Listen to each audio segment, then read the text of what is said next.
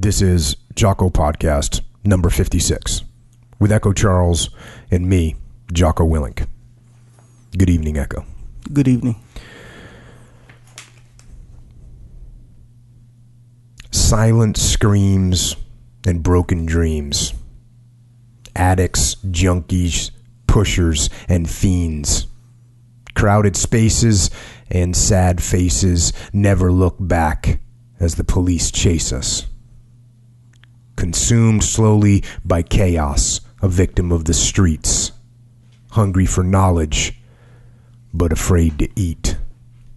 A life of destruction, it seems no one cares. A man-child alone with burdens to bear. Trapped in a life of crime and hate, it seems the ghetto will be my fate. If I had just one wish, it would surely be that God would send angels to set me free. Free from the madness of a city running wild. Free from the life of a ghetto child. And that is a poem written by a young DeAndre McCullough, a criminal drug dealer who, when he wrote that poem, was doing time after being one of the main subjects in a book called The Corner, which is written by David Simon and Edward Burns, which documents the violent drug trade in Baltimore, Maryland. And that sort of morphed into an HBO series that was called The Corner as well, which paved the way for another series, which is called The Wire, which is just an outstanding miniseries that came out on HBO. But The Wire is fictional, even though it's based on kind of the same situation in Baltimore. But The Corner is real. The book, The Corner is real, and it gives a very clear and a very grim view at the life of drugs and crime in the inner city, namely in Baltimore. And I'm going to go back to the book now. We can't stop it. Not with all the lawyers, guns, and money in this world. Not with guilt or morality or righteous indignation. Not with crime summits or task forces or committees. Not with policy decisions made in places that can't be seen from the lost corner of Fayette and Monroe. No lasting victory in the war on drugs can be bought by doubling the number of beat cops or tripling the number of prison beds. No peace can come from kingpin statutes and civil forfeiture laws and warrantless searches and whatever the hell else is about to be tossed into next year's crime bill. Down on Fayette Street, they know.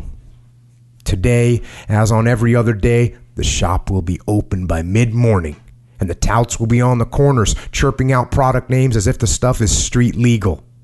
The runners will bring a little more of the package down, and the fiends will queue up to be served. A line of gaunt, passive supplicants stretching down the alley and around the block. The corner is rooted in human desire. Crude and certain and immediate. And the hard truth is that all the law enforcement in the world can't mess with desire. Down at Fayette and Monroe and every corner like it in Baltimore, the dealers and fiends have won because they are legion.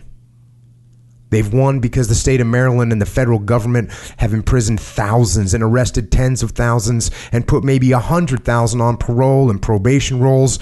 And still it isn't close to enough. By raw demographics, the men and women of the corners can claim victory. In Baltimore alone, a city of fewer than 700,000 souls, with some of the highest recorded rates of intravenous drug use in the nation, they are 50, perhaps 60,000 strong. 3 of them available for every prison bed in the entire state of Maryland. The slingers are manning more than 100 open-air corners, serving up the product as fast as they can get it off the southbound Metroliner. and the fiends are chasing down that blast 24/7. In neighborhoods where no other wealth exists, they've constructed an economic engine so powerful that they'll readily sacrifice everything to it. And make no mistake, that engine is humming. No slacking profit margins, no recessions, no bad quarterly reports, no layoffs, no naturalized unemployment rate. Get it straight, they're not just out here to sling and shoot drugs. In drug market in cities across the nation, lives without any obvious justification are given definition through a simple, self-sustaining capitalism. The corner has a place for them, every last soul. Touts, runners, lookouts, mules, stick-up boys, stash stealers, enforcers, fiends, burn artists, police snitches, all necessary in the world of the corner. Each is to be used, abused, and ultimately devoured with unfailing precision. It's about the fiends, thousands of them who want that good dope. They need it the way other souls need to breathe air. It's about the slingers, the young crews working the packages, all of them willing to trade a morality that they've never seen or felt for a fleeting moment of material success. They are working the package with the hidden knowledge that they will fall. That with rare exception, the money won't last and the ride will be over in 6 months, or 4, or 3.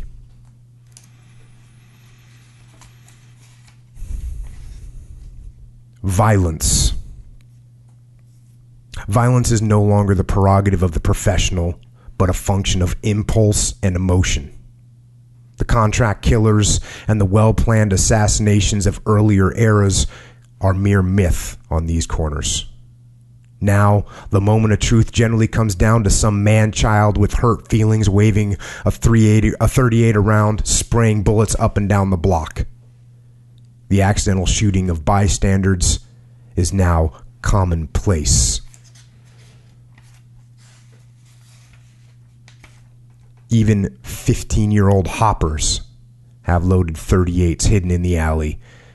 The job is little better than a death wish.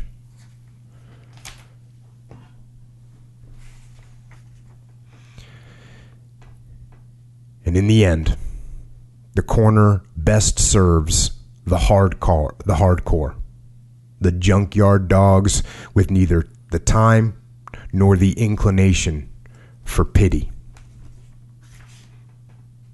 The corner proves itself every day. It destroys whatever it touches.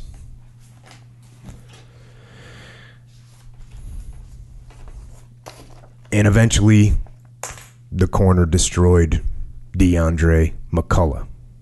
Even though he received a second chance in his life, and he actually got to play a small role in that series that came out on HBO, The Wire. He got some other jobs in the entertainment industry as well, but the corner called him back. And that guy, DeAndre, who wrote that poem, he ended up dead of a heroin overdose in 2012 at the age of 35. Now, there's a reason I'm bringing all this up, and that is because we have a guest tonight. A guest that is actually more responsible for this podcast than anyone, and we'll get to that later. But his name is Peter Attia. And he grew up a boxer, has been a long-distance endurance athlete, got his degree in medical engineering and applied mathematics, and then got his doctorate as an MD from Stanford. And did his residency in surgery. And the reason that I started off this whole talk about the corner is because he did that residency at a place called Johns Hopkins Hospital, which is about 3 miles from the actual corner of Fayette Monroe Street, the war zone that's pictured in the book the place where DeAndre McCullough lived, and where violence was, and in many ways still is, just a part of life. And Peter was at ground zero in the war zone and saw more darkness and suffering probably than any person should have to, and learned a lot from it. And we're going to get to that in a bit. But first of all, Peter Attia, welcome to the show. Thank you for having me, sir. Glad to have you on finally. And you grew up. We'll get right into it. You grew up. Tell us a little bit about just growing up. You grew up in Canada, and I know you've covered. For those of you that hasn't listened to the Tim Ferriss's interview with you, listen to him. What is there? 3 of them? Yeah, I think so. I think there's 3 of them. Yeah. You can listen to those and get more details on, Peter, his whole background. But for those that are just listening right now, you grew up in Canada. Give us a little statement about that. Yeah, I grew up in Toronto. Immigrant parents, so grew up, sort of in the wonderful lower middle class. Not the best suburb of Toronto. Toronto, like New York, has 5 boroughs. 4 of them are nice. One of them is not. I grew up in the one that's not so nice. Meaning it's just a dump, not like it's not like a war zone or anything. And I have lived now in the United States for about half my life. So high school and college was in Canada, and then everything from med school beyond has been here. And I am now a dual citizen of both countries. How did that transition work? Because you obviously got applied mathematics degree, and then you worked in the civilian world a little while with that degree, right? Yeah, so my plan was always to do a PhD in aerospace engineering, and so that's why I did the mechanical engineering and applied math.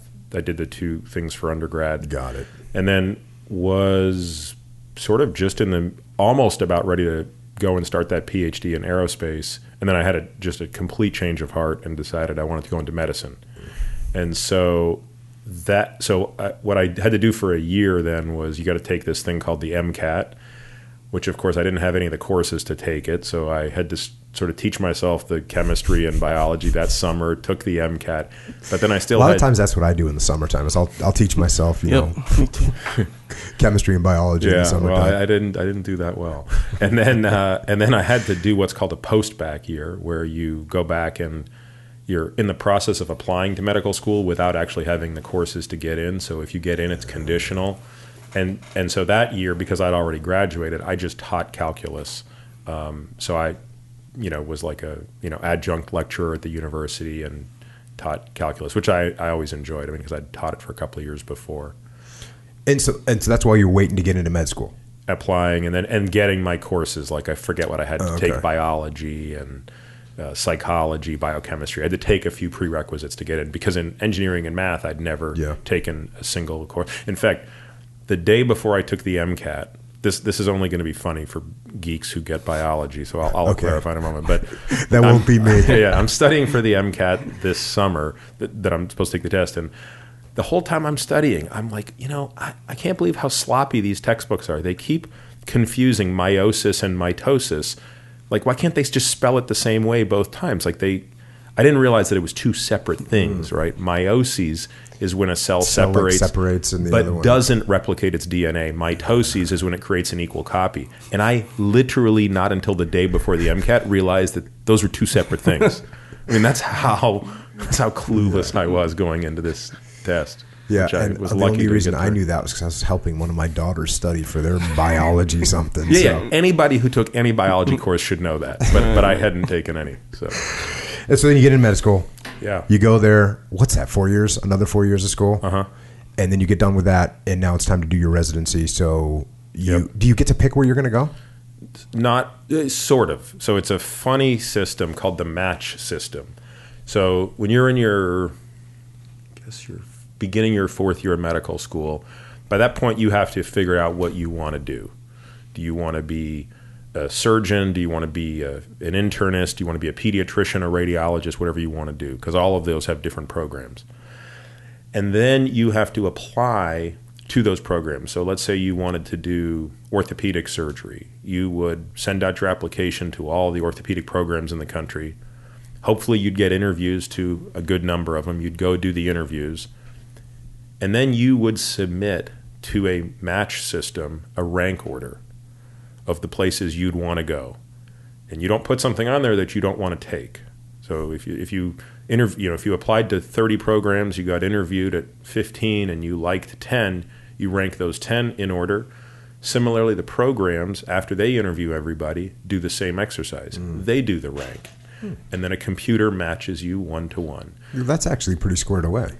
Yeah, so the only way you're going to guarantee you know where you're going is rank one program and hope you get it. Okay. So in my case, I think I ranked 5 programs, and I ranked Johns Hopkins first for surgery, not because I wanted to live in Baltimore, though in many ways I think it was a blessing to do so, but because at the time, I don't know that this is true today, but at the time it was probably the best general surgery training program in the country. And that was a combination of 2 things. One is you had these kind of legendary surgeons there that had pioneered some of the most complicated, what are called hepatobiliary surgeries, surgery of the pancreas and the liver and stuff like that. But at the same time, as you alluded to, it was in a war zone. And so the other aspect of training to be a good surgeon is having great exposure to penetrating trauma. So trauma, you always want to divide into blunt and penetrating. Blunt trauma is not often operative. So people that get hit by cars and things like that, it ends up being more orthopedic. But if you're a general surgeon and you need to be able to cut open the chest and the abdomen and things like that, it's penetrating trauma. It's you want knife and gunfight. Not that you want it, but that's the training ground to be in. So and sort of Baltimore would have been, probably in the top 5. What year was this? 2000, okay. 2001, yeah, 2000, I think. Okay, and when you were, what was the thing that slipped? Or this is going backwards a little bit. What was the thing that transitioned in your mind where you all of a sudden wanted to do medicine? Well, yeah, it's funny. I don't think I've ever talked about this publicly. So when I was in engineering school, in my second year, I started doing some volunteer work. And the reason why is too complicated, but I started volunteering with some kids that were in a shelter that had been abused. So it was a home for sexually abused kids, and that got me interested in sort of volunteering in a hospital. So I was volunteering at a hospital that had, it was a pediatric cancer ward. So you would just sort of, you'd go up there and you'd kind of hang out with kids and just play with them and stuff like that. And so between that experience and then I was still doing this volunteer work with these kids who had been sexually abused, a lot of those kids were suicidal. So I also found myself in the hospital a lot with these kids after they'd attempted to kill themselves. And I think somewhere in my senior year of engineering, I kind of had this, I don't know what the word is. I don't think it's an existential crisis as much as maybe a nervous breakdown, but just a bunch of things were kind of going on, probably some undiagnosed psychiatric issues on my part. But I realized, I love engineering and math intellectually, but there's no emotional connection outside of the joy of solving a problem, which, by the way, is probably plenty enough. But I wondered if there was something else that I'd be more interested in that could scratch 2 itches, right? It could scratch sort of the intellectual itch, but also maybe an emotional itch. And so I spent the majority of my senior year thinking about, was there something else I ought to do? But I'd been successful in my undergrad, so it was sort of a given that, if you're going to graduate at the top of your class, you're going to go off and do the best PhD program. So at the very end, when I sort of declined to do that and I turned down a bunch of scholarships, it seemed a little odd that I would go and do medicine. But that's really the reason. It was, it's kind of this epiphany I had one day, actually, while I was in the hospital. And I was sort of had this. Actually, it's really funny. We just moved, as we were talking about earlier. And, one of the things moving is great for is cleaning up stuff. And I actually found my essay that I wrote when I applied to medical school back in, 95 or 96. And it was really interesting to go back and read the story because it's exactly kind of how I remembered it, right? Which was like this moment I had this sort of insight that this is what I wanted to do. So So that's kind of the series of events that led me to have that seemingly orthogonal change in direction. Okay, so now you go through that. You end up you get your accepted to do your residency at John Hopkins. You show up there. What's that like? Well, I remember when I interviewed at Hopkins for medical school as well. And I was lucky enough to get in there for medical school. And at the time, I think Hopkins was technically the best medical school in the country. I think it was Harvard and Hopkins were the best two, and Stanford was, maybe third, fourth, fifth. But I remember when I interviewed there for medical school, at the end of the interview, like I had to spend a night there. And so they put us up in the dorms for the med students, which is a great idea. You get to meet your upperclassmates. And I remember I said that Friday night, I said, hey, I'm going to go walk down to the harbor. It's like a mile and a half down the road. And they were like, oh, no, you can't do that. I said, what do you mean? They said, you can't walk outside of the hospital. And then they pointed out that on every corner, there was like a booth with an armed guard. There's a guard in full armor with an automatic weapon. And so I remember at the time thinking, yeah, I probably don't want to go here for med school. So, and of course, Stanford, sort of for a guy who'd never been to California and who'd lived in miserable cold weather his whole life, I was like, it could have been the 100th ranked medical school. I was still going there.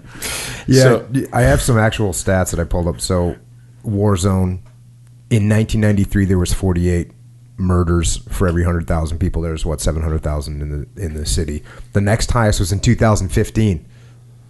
55, and in 1993 again there was 353 homicides.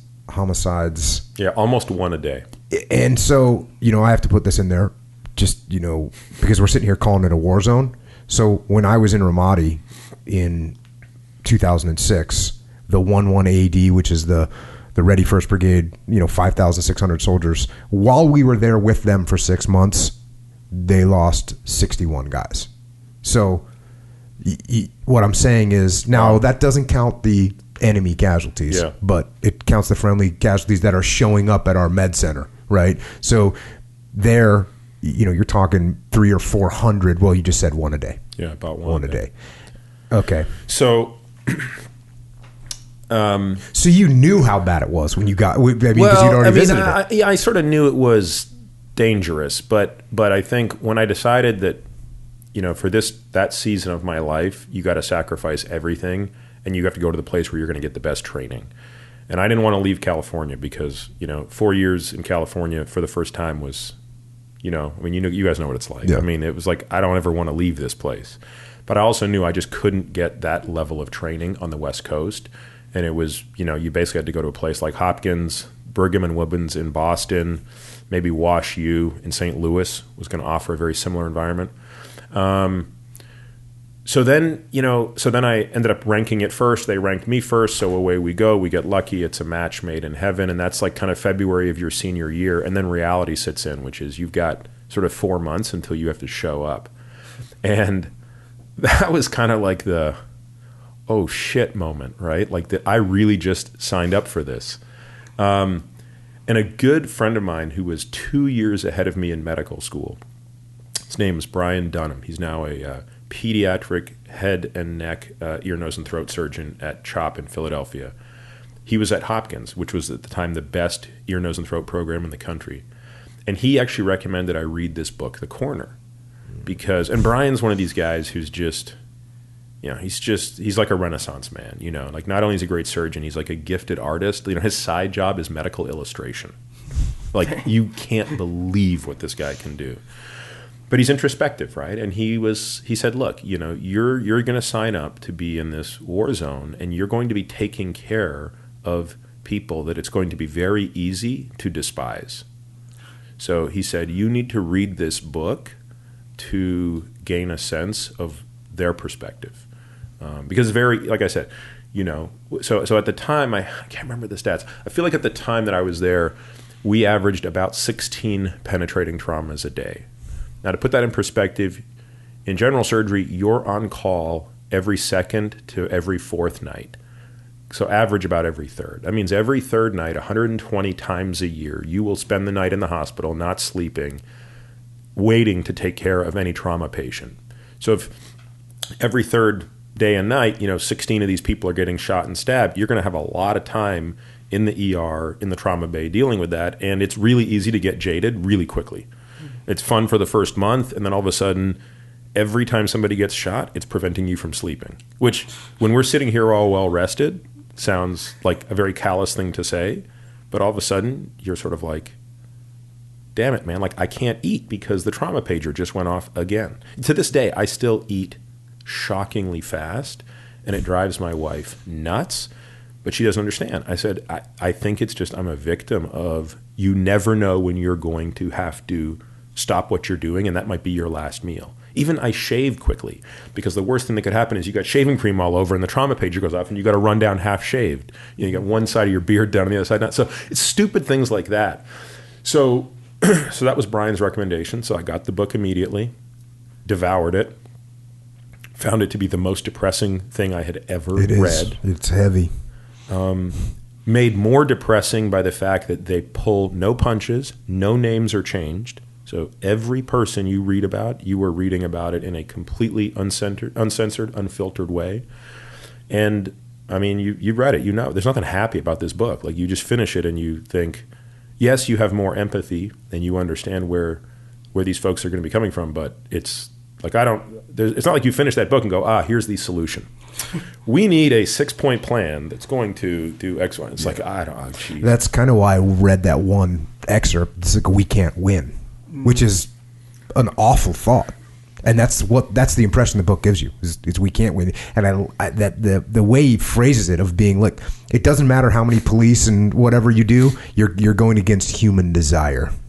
Well, the stat that you reiterated, and I remember it very well from when I read this book the first time, was you couldn't take every junkie and put them away. If you took every federal and state prison bed in Maryland, you'd have 3 people for it if you looked at the users. Never mind the guns, the money, and everything that comes with it. So, yeah, that's not a solution. Now, there's a second reason that I don't think Brian knew, because I don't think anybody knew, that book really hit home, which was it sounds tangential to this story, but it becomes highly related. At the beginning of end of my 3rd year of medical school, I'm going to the gym one day, riding my bike, as I always do. I get to the gym, I get off my bike, go to lock it up, and I was like, my back really hurts. Like, really hurt. Not like, it's a little stiff. Like, something feels horrible. So I started walking down the steps to the gym, and I was like, not going to happen today. Like, I mean, I couldn't do anything. I couldn't tie my shoe. So I just went back, got on my bike, rode back to my apartment, told my roommate, I was like, hey man, I'm gonna go lay down upstairs. The next morning I woke up, I couldn't get out of bed. And to make a very long story short, over the next 2 weeks, I completely deteriorated. I was at the point where I could get in and go to the hospital, but I had to have the nurses. This is back in the Wild West days where you could just sort of get anything you needed at the pharmacy. I'd get nurses or residents to inject Toradol into me, which is a really strong NSAID. I could only sleep if I laid in an L shape over the nurse's station. And it just wasn't getting any better. And then one day, the pain changed immediately. I realized in retrospect what happened. A herniated disc had broken off, so the pain in my back dissipated, but now I had this, what turned out to be a 4-centimeter fragment sitting on my S1 nerve root.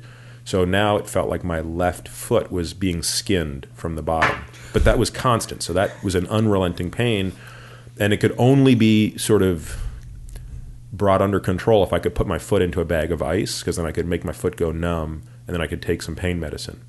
So this went on for another week, and then the dean of the medical school saw me limping through the hospital. He said, what's wrong? And I told him, and he dragged me down to the ER. We got an MRI that showed all of this, and I was in surgery the next morning. This was a Sunday night. Monday morning, I'm in the OR. It turned into a disaster. The guy who operated on me operated on the wrong side. So I woke up. The left issue was still present, but now I had what's called a foot drop on the right side. So foot drop is when the nerve that holds your foot up, which we take for granted when we walk, but if you don't have the ability to what's called dorsiflex, your foot would drop. You can't walk. You'll end up dragging your toe when you keep tripping. this story, I mean, we could spend 3 hours on the story because it's so idiotic. The punchline is I eventually needed many trips back to the operating room. This guy refused to believe there's anything wrong with me. It took another amazing doctor, a neurologist, to actually intervene on my behalf. And 3 months later, I'm unable to walk. I'm unable to do anything. My mom actually had to fly down from Toronto to look after me. And I'm sort of, you go through the checklist, right? So there's, I don't know if you've ever heard of Elizabeth Kubler-Ross. I don't think she's alive anymore, but she wrote a very famous book on the stages of dying. And it goes through like anger and denial and finally acceptance at the end, right? And so, bargaining, like it's something that would make sense if you, and I'm sure I've heard of that before. Yeah. And you've probably watched it on really small scales. Yeah. Like in combat, you might see these things over the course of compressed and dealt with it. Yeah. And with a cancer patient, you might see this stretched out over a year. And so I was kind of going through this on my own, right? Where initially it was like, oh my God, what if I don't finish this rotation I'm doing right now, what's called a surgical sub-internship, to, oh, well, what if I don't graduate on time, to, well, what if I can't be a surgeon? And then it was, what if I don't walk ever again? So somewhere along the way, and I don't remember exactly when, probably like a month and a half into this, I finally caved in and started taking pain medicine. I thought that's where the story was going. I was like, at some point, he's going to get on the opiates. Yep.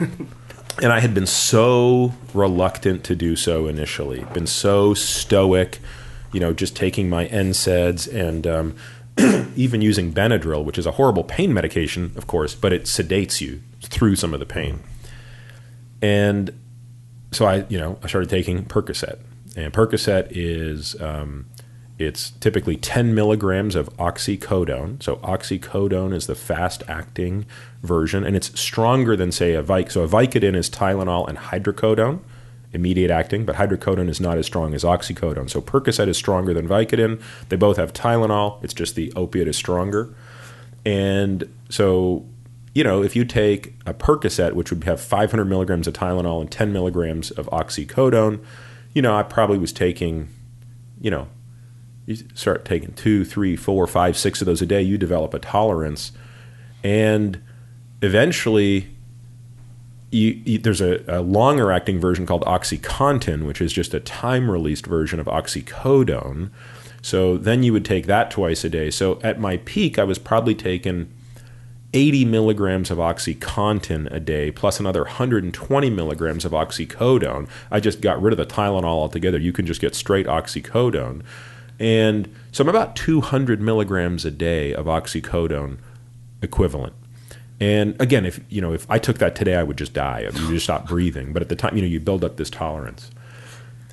But there was this point where I realized that I wasn't just taking it for the physical pain, right? And I think this is the single most important insight I had, that when coupled with reading that book 6 months later was I think the single most important realization I ever had with respect to this problem, which was at some point I was just so depressed that I couldn't walk, and I was so worried that I'd never be able to do anything again, that at least the drug gave me a high that took me away from that.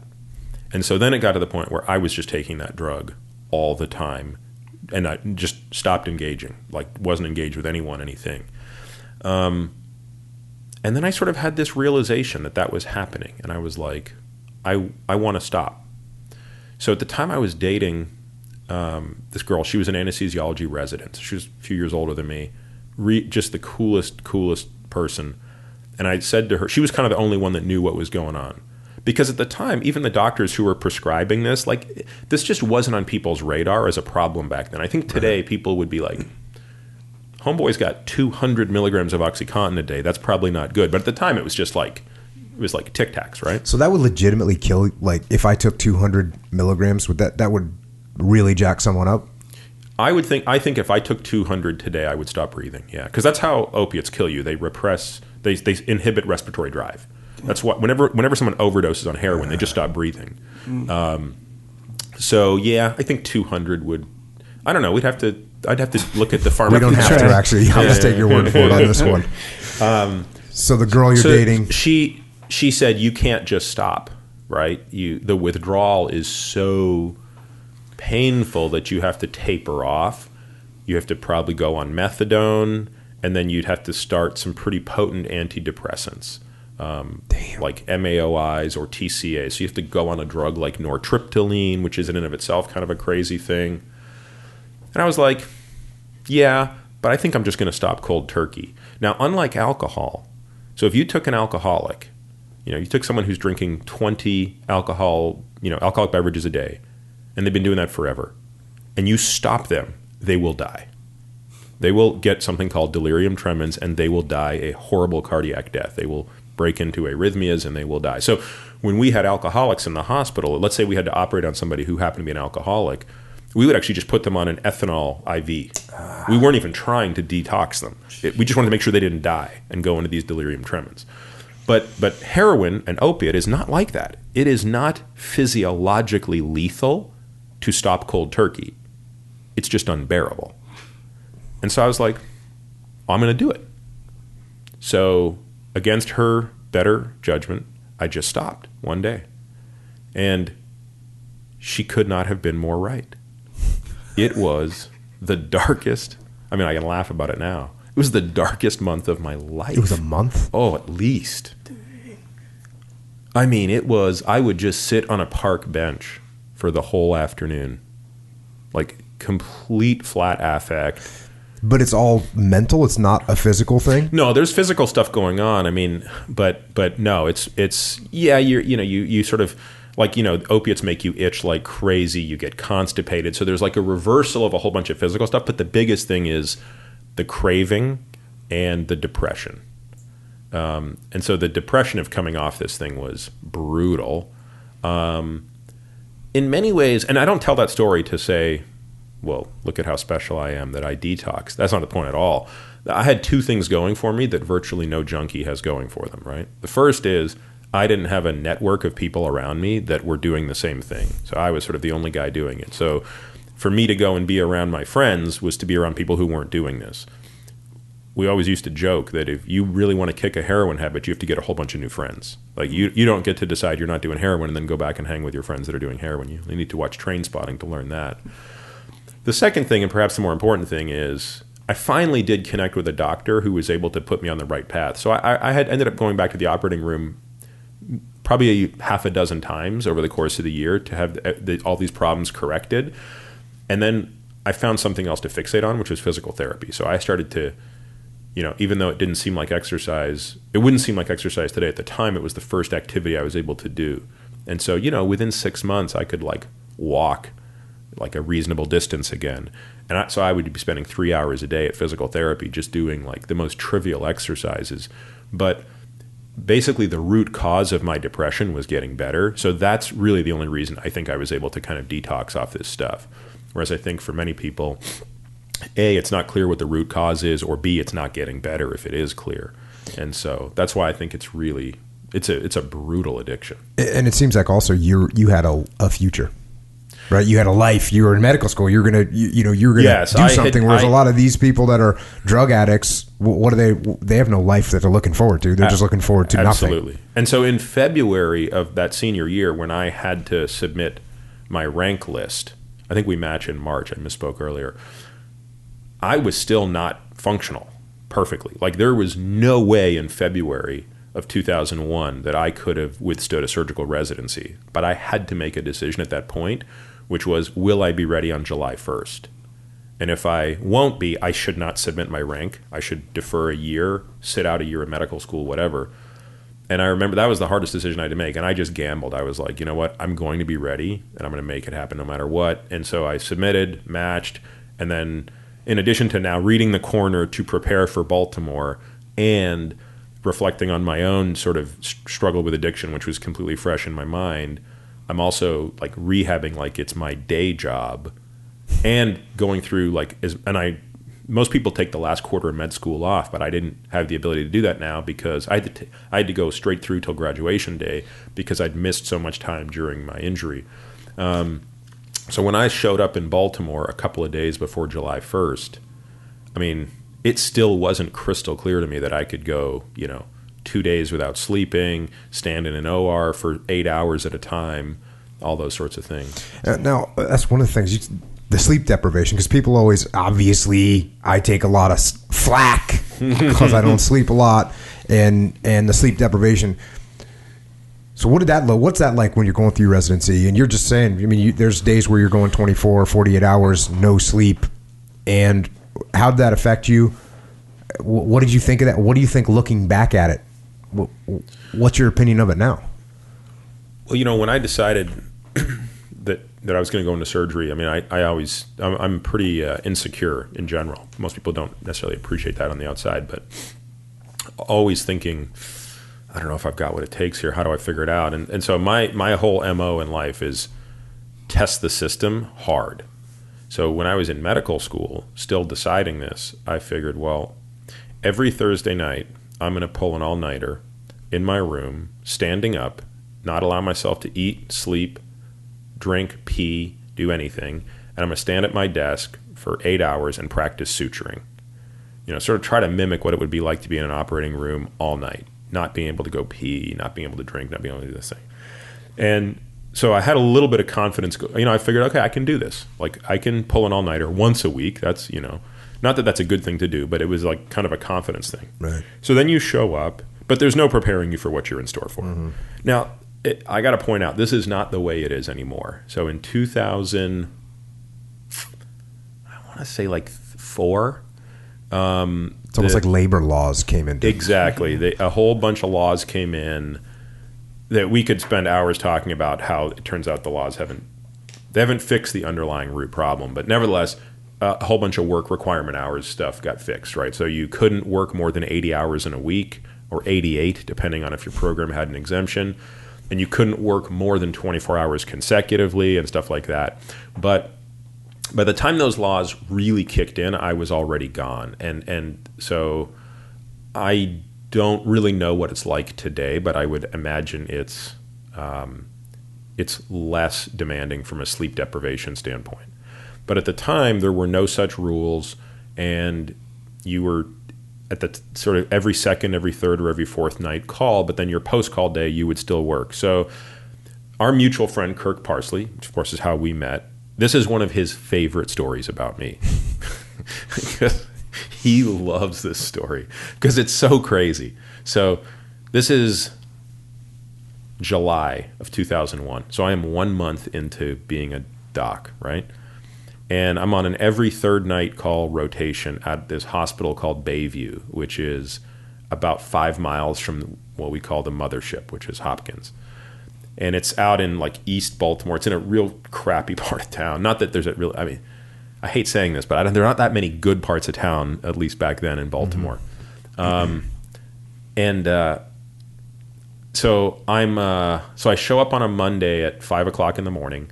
So I slept in my own bed Sunday night. So Monday morning I show up at 5 to round. We do our whole thing.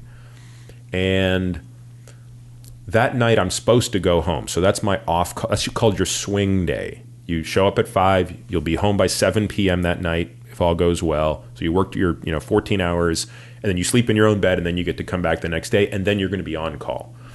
So we're rounding that afternoon. So one of the senior residents says, "Hey, so and so didn't show up for their shift in the ER.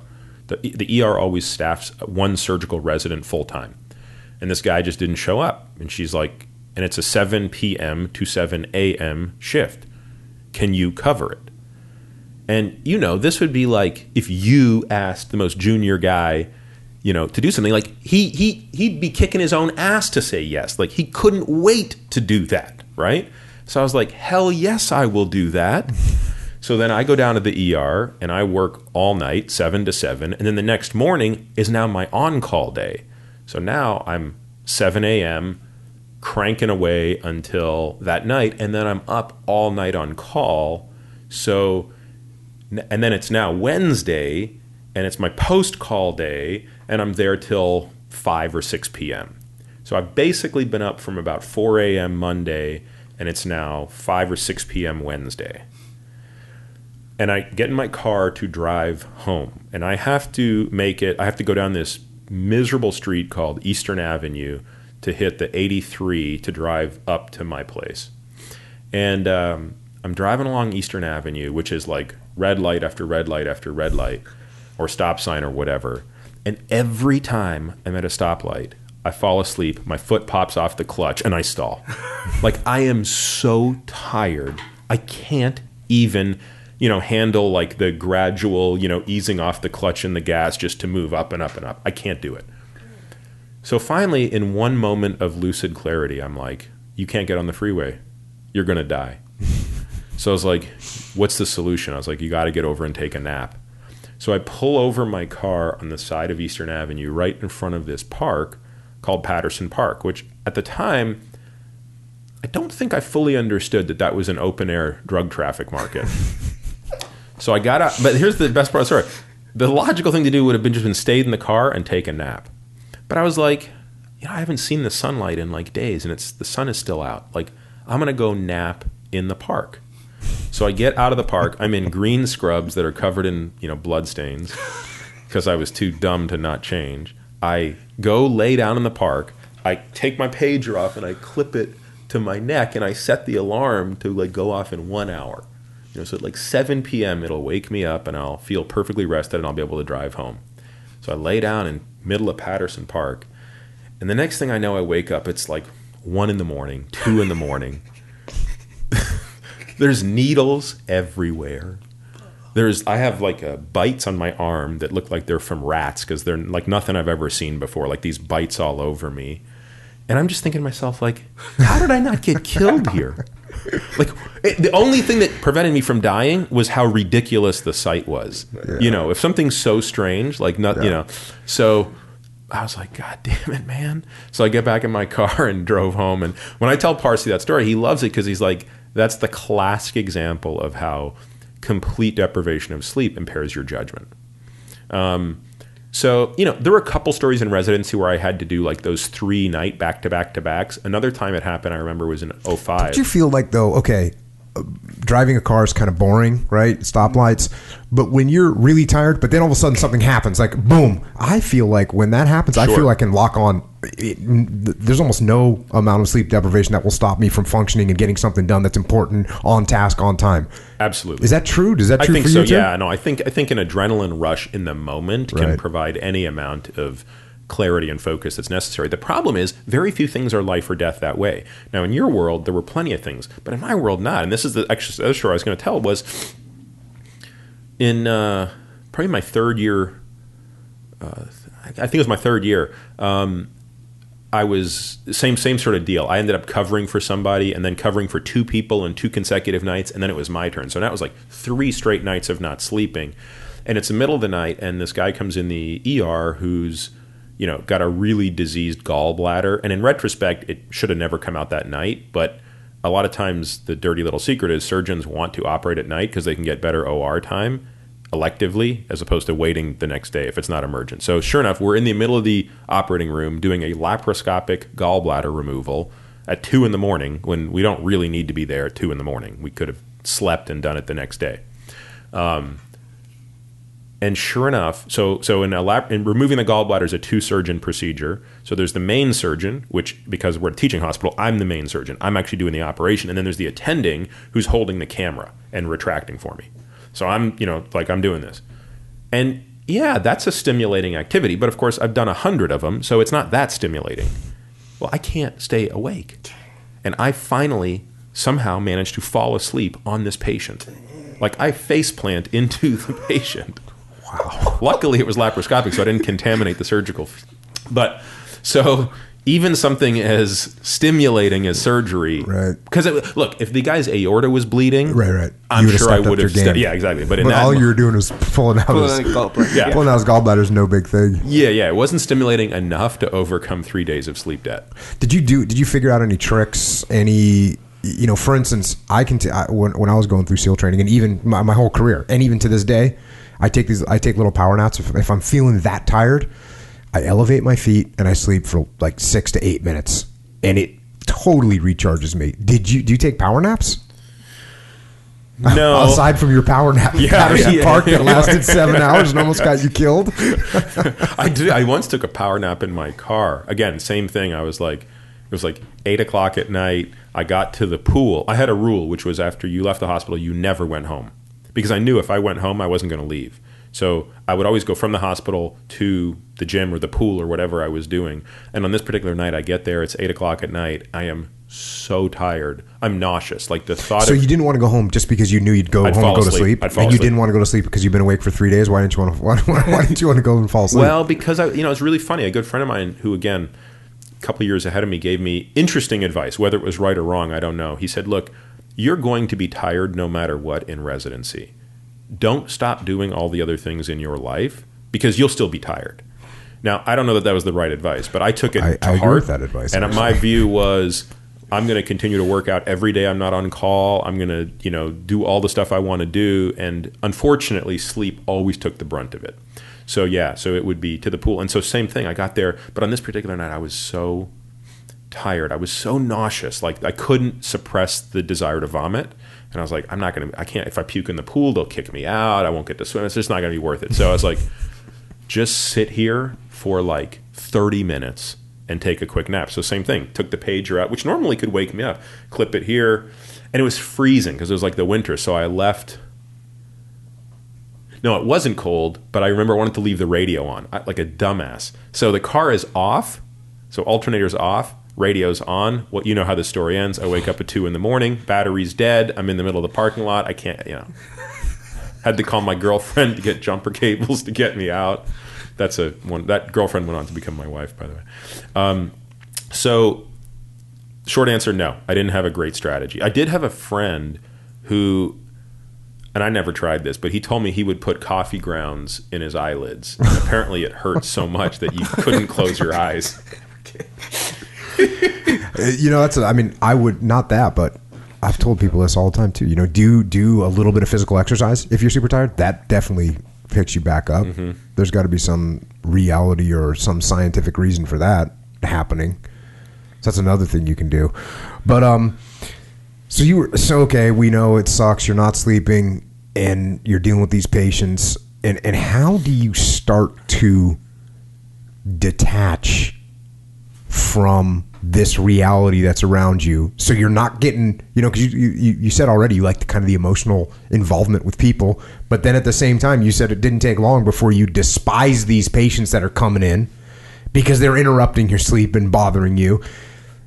That's got to be a crazy balance to try and strike as a human being. I mean, human beings are not meant to be dealing with 16 puncture wounds a day. That's not right. So what happens in your brain? What happened in your mind? What did you notice about your mentality in this whole business as time went on? Well, what I noticed, so again, not everybody becomes jaded, but most people do. And where my sense of jaded developed was actually towards, the patients with diabetes, the patients who had complications from being overweight. Like when those people would show up with, the abscess in their foot in the middle of the night that needed to be debrided, those people I would get, again, pretty pissed at. Amazingly, these trauma folks, like I kind of always maintained a soft spot in my heart for them. And interestingly, it's easy. Once they die. So what happens is, let's say a guy comes in, guy's been shot. Generally people who are dead in the field don't make it in. But sometimes there's this gray zone where, someone comes in who's basically dead, but because they had a little bit of a pulse on the way in the door, like we're going to do everything we can. But a lot of times when those patients die, like the room has to be turned over really quickly, which means someone's got to come in, take the body, put it in a body bag, gather everything, because usually these are criminal investigations, so the police are there. The housekeeping staff has to come in and mop all the blood off the floor because depending on where the gunshot wound was, like gunshot wound to the head, for example, tons of blood because the head's a confined space. And in that moment, it's really easy to just immediately walk out the door. But I find myself, I'd sometimes like flip through their wallets, right? And invariably you'd see something like you'd see a picture of a little kid. So you see this guy who's huge, who's just been killed. He's probably 25, and you'd see like this 6-year-old girl in his wallet. And you'd start to sort of wonder what the narrative is, right? Like, was that his daughter? Probably. Did he know her? Probably. Did she know him? Maybe not. Like, you just don't know. And all of a sudden, that stuff sort of humanizes these guys. And again, I think because of my own understanding of what they were dealing with, because of those 16 penetrating traumas, 15 had to be drug involved in one way or another. And so everybody who we're taking care of, for the most part, was some part of the cycle that's being described in the corner. Now, occasionally it wouldn't be. I mean, one of the examples that stands out that was, I would say, sort of like the top 5 saddest things I ever saw in residency was July 1st, 2002. I just happen to remember that day. And this girl on her 16th birthday came in, and she was just hit by a stray bullet in her neighborhood. It was her 16th birthday, stray bullet from, unrelated gang violence, hit her in the head. And, she's an example of someone who came in basically dead. But in situations like that, like I'm sure you can relate to this. You're just going to do something that's so beyond heroic. You want to do anything and everything to try to save her. And of course we couldn't. So, those examples are kind of rare, but the majority of the times it's, executions for people who stole money.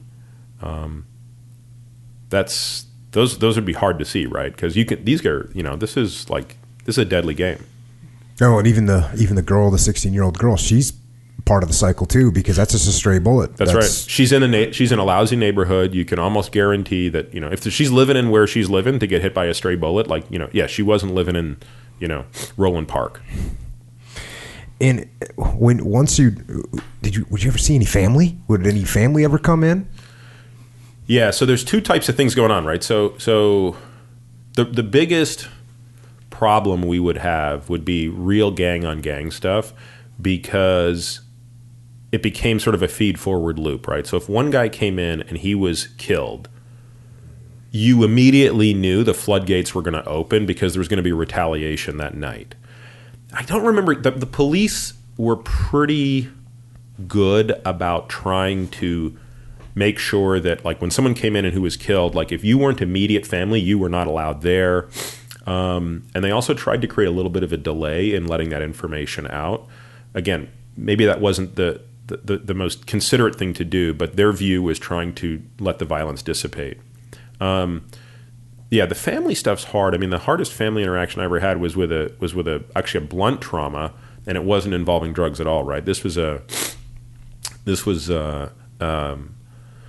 boy. He was 15 years old. He and his brother, his older brother, who was probably 18, had picked him up after school. They were driving home, and they had the right of way, and a guy ran a red light and T-boned them on the passenger side. And the 15-year-old boy, both of them came in as separate traumas, but the older boy came in as an adult trauma, so he went to the adult side. I happened to be on pediatric surgery, like I was the senior resident on pediatric surgery that month, so I ran the pediatric trauma, which is where the 15-year-old came in. And it turned out the driving son was fine. He didn't have a scratch on his body. But this kid came in basically dead on arrival, though it wasn't clear why. But his pupils were blown, little bit of a pulse. We did, probably 30 minutes of everything imaginable before accepting the reality that he'd sheared his aorta. So if a high enough force can actually shear the aorta and it dissects, and you basically bleed to death inside the wall of the aorta, and that's why he died. And that was another example of how everybody just sort of scatters after that. But, his mom is in a waiting room wondering where her boys are, who, could have been an offender bender for all she knows.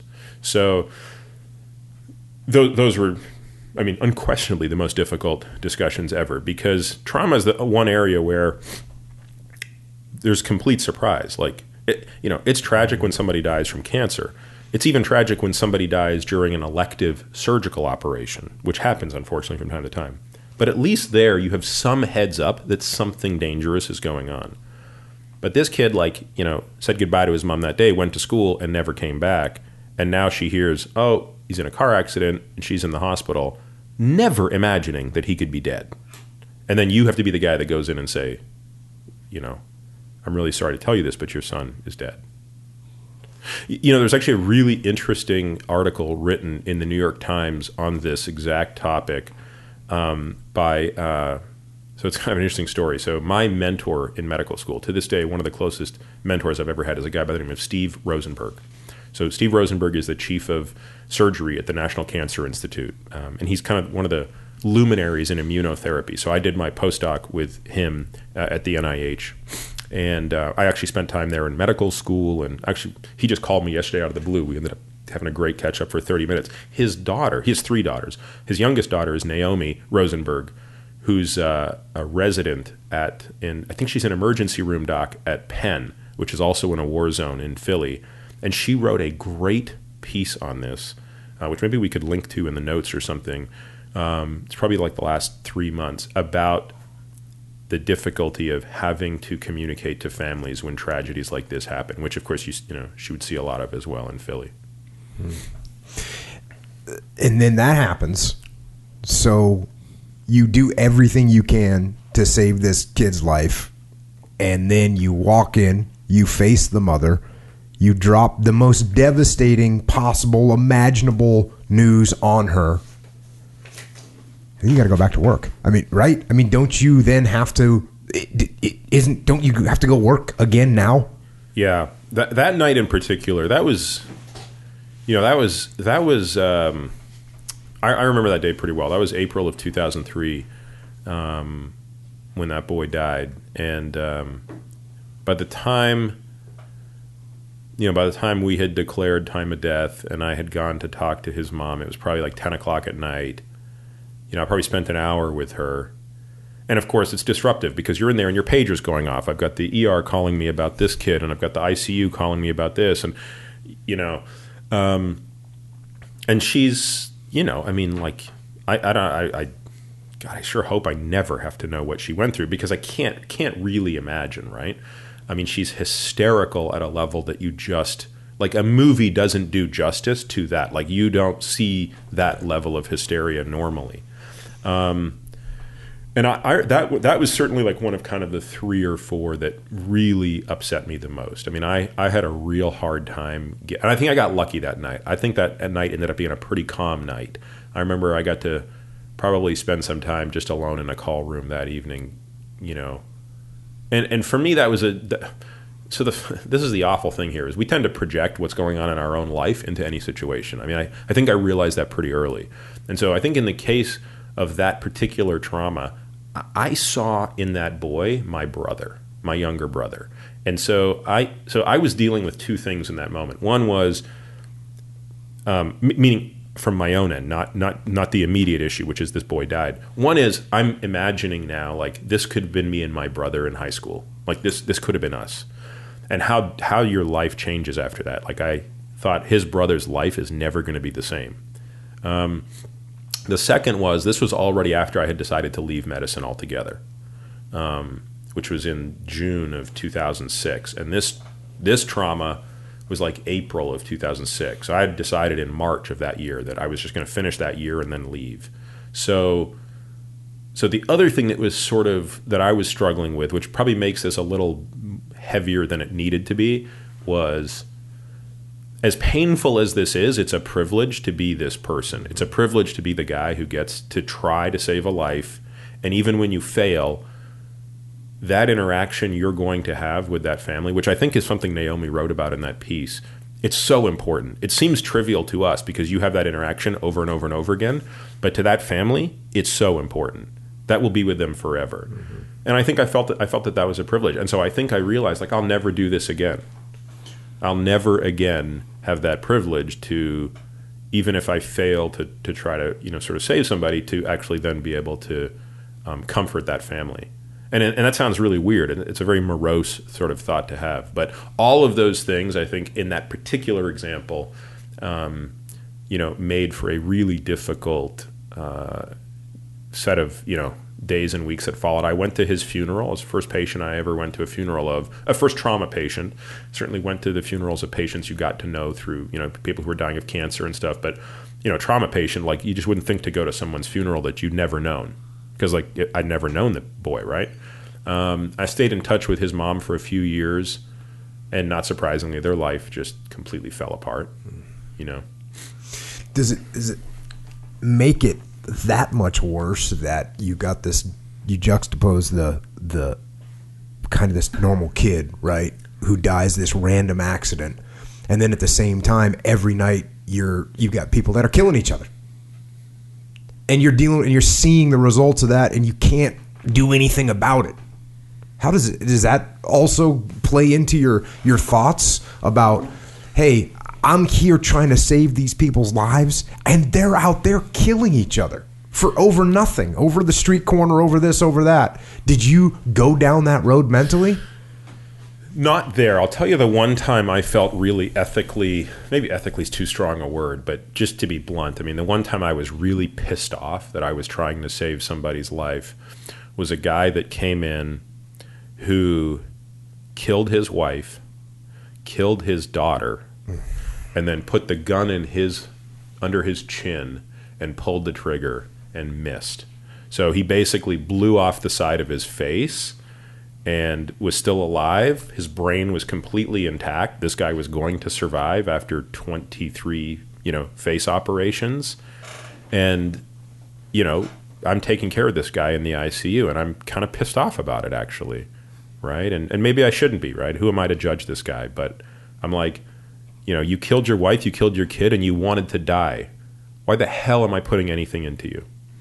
Now, of course, that is a slippery slope, because in medicine, we're never supposed to play that role, right? We never play God, right? People, some doctors want to act like they're playing God, but we never play God. We're just there to do a job. And on that day, I remember thinking, I don't want to do this job.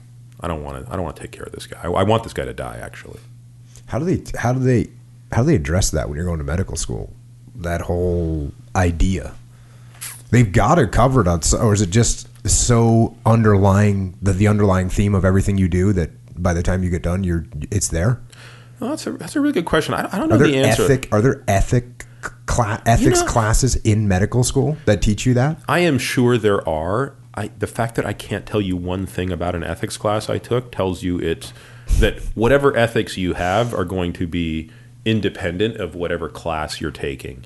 And who knows, today, these pendulums swing from one end to the other. For all I know, half the curriculum could be ethics today. I don't know. But the short answer is I think, it's sort of internal. And the reality of it is, if you're in a good program, and the one thing I'll say, I mean, as much as Hopkins was a brutal place to exist, the camaraderie there was unbelievable. I mean, the nickname for the residents was the Halstead Marines, right? Which, again, doesn't do justice to real Marines, but that was sort of the camaraderie, right? It was like you would do anything for your that's why you'd always volunteer to stay up 3 nights to help somebody else out. And so, I had really great friends there. In fact, to this day, like some of my closest friends, people that I'm in touch with almost every day were guys I went through that experience with. And you could talk about those things with each other, right? I mean, it was okay to say, like, I really wish this motherfucker would die. Because he's taking up a bed. He's costing the state $1 million, and I hate him. And somehow being able to talk about that, I think, makes it a little bit easier, right? Well, absolutely. I mean, that's what happens in the military. You get guys that go through tough situations, tough battles, and they become closer going through it. And part of the thing that brings them close together is you're talking about what's going on as it's happening and after it happens. So a lot of times in this podcast, I say that this podcast, we talk about war and we talk about leadership and we talk about history, but I find that the actual root of what the podcast becomes about is really about human nature and what human beings are like. I'll give you both sides of this question. Did you learn anything about people, about human nature there that was surprisingly positive? And before you answer that one, did you learn anything about human nature while you were there that was surprisingly negative? So I'll give you one thing that I learned that I don't know that I would call positive or negative, but it was an observation that in retrospect seems obvious, but it never would have. I never would have thought of it before, and to this day, it still serves me well to understand it. So this is the first observation: is that when you look at a significant illness, like a completely disruptive insult, cancer. You have pancreatic cancer, which means you're going to die, and you're going to die soon. There are two types of families that come into that situation. So families that show up already fractured get blown apart. Families that show up already tight become the tightest of any family. The same would be true when you see, a kid that comes in, a burn victim, right? This kid that gets burned badly on the 4th of July, and this kid's going to spend the next 2 months in the hospital. A couple that comes in with tension already in their marriage, they get splintered wide open. If they came in and everything was fine, they're going to be there for each other. They're going to be tighter. So that was an observation that I just saw over and over and over again. And I saw it in probably even more vivid color when I was at the NIH, because the 2 years I was there, I was mostly doing research, but you still had clinical responsibilities. And so you're basically seeing patients who are coming to receive experimental therapy for cancer. So these are patients who are all, otherwise going to die within 6 months. And most of them will still go on to die. Obviously, though, a subset of them we can help. But you're seeing that over and over again. So that was the first observation. And then the second was that there were just a couple of residents who I couldn't believe how amazing they could be, how they could never sort of do the wrong thing. So there were two residents in particular. One really, his name is Chris Sonnenday. He is now he's a transplant surgeon at the University of Michigan. Amazing guy. And so Chris was 2 years ahead of me. And I mean, he was like that guy that I would have done anything for. And I remember when I was leaving, thinking to myself, I'm really glad I'm leaving, because if I stayed, I'd know I could never be as good as Chris. Like that, like how can someone be this good? And I don't mean like he can sew this good and cut. I don't mean even medically. Good human being. Just as a human being, he is on a level I can't get to. And, I don't know anybody else who can get there either, but the fact that I can't get there is a little upsetting to me. And I'm glad I don't have to spend the rest of my life chasing him. Which, of course, Chris would never think of it that way, because that's the nature of being that guy, he's just completely humble, modest, unassuming guy who just happens to be a god. It's going back to the first point that you mentioned, and it's something that I've heard people talk about as well. My buddies talk about is, the whole idea of post-traumatic stress and all that, and what war does to people. And one thing that I happen to agree with is pretty similar to what you're saying, and that is going into the war, right? If the person is got a good, stable mindset, mm-hmm. and a good attitude and is a positive person, and they're going to come out of it with all those good, positive things amplified. They're going to be more positive. They're going to be stronger. They're going to be mentally tougher. It's the people that go into it that are already somehow fractured. Those fractures are going to get worse through the trauma of combat. Again, this is a broad generalization, and there's definitely great guys that see things or do things that it hurts them, and it takes them a while to get through it. But there's also some guys you go, that guy was messed up when we showed up, and now he's worse. And it's that pressure that opens up those fractures even wider. And it's interesting that you saw that with family structures as well. And I could completely see how that happens. And that happens, right? That happens, and you don't even need trauma to make that happen. I mean, you get the financial trauma on a family. If they're not tight, that'll make them blow up. Yeah. Whereas if they're tight, going through some financial problems, they'll get tighter. They'll buckle down. They'll save money together. They'll skip the movies. They'll start, they'll enjoy cooking ramen noodles together. So that trauma can expose those fractures. That's why it's important to try and create the most solid foundation you can with your family and with your own mind so that when these traumas hit, you don't get fractured. Do the SEALs screen for that? They try to, but you'll like this story. So we had to take a psychological screening. This is in the 90s, so it wasn't like we were super advanced on any of this stuff. And when I was going through boot camp, they gave us a psychological screening for our attempt to go to SEAL training. And so they asked a bunch of questions, and it was complete the sentence questions.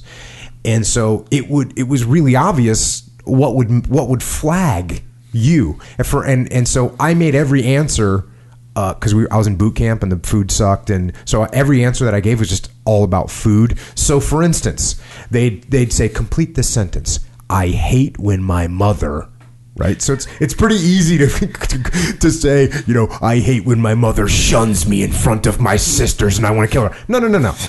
All my answers were like, I hate when my mother overcooks the steak and doesn't put enough pepper on it. Just like every answer I gave was about food.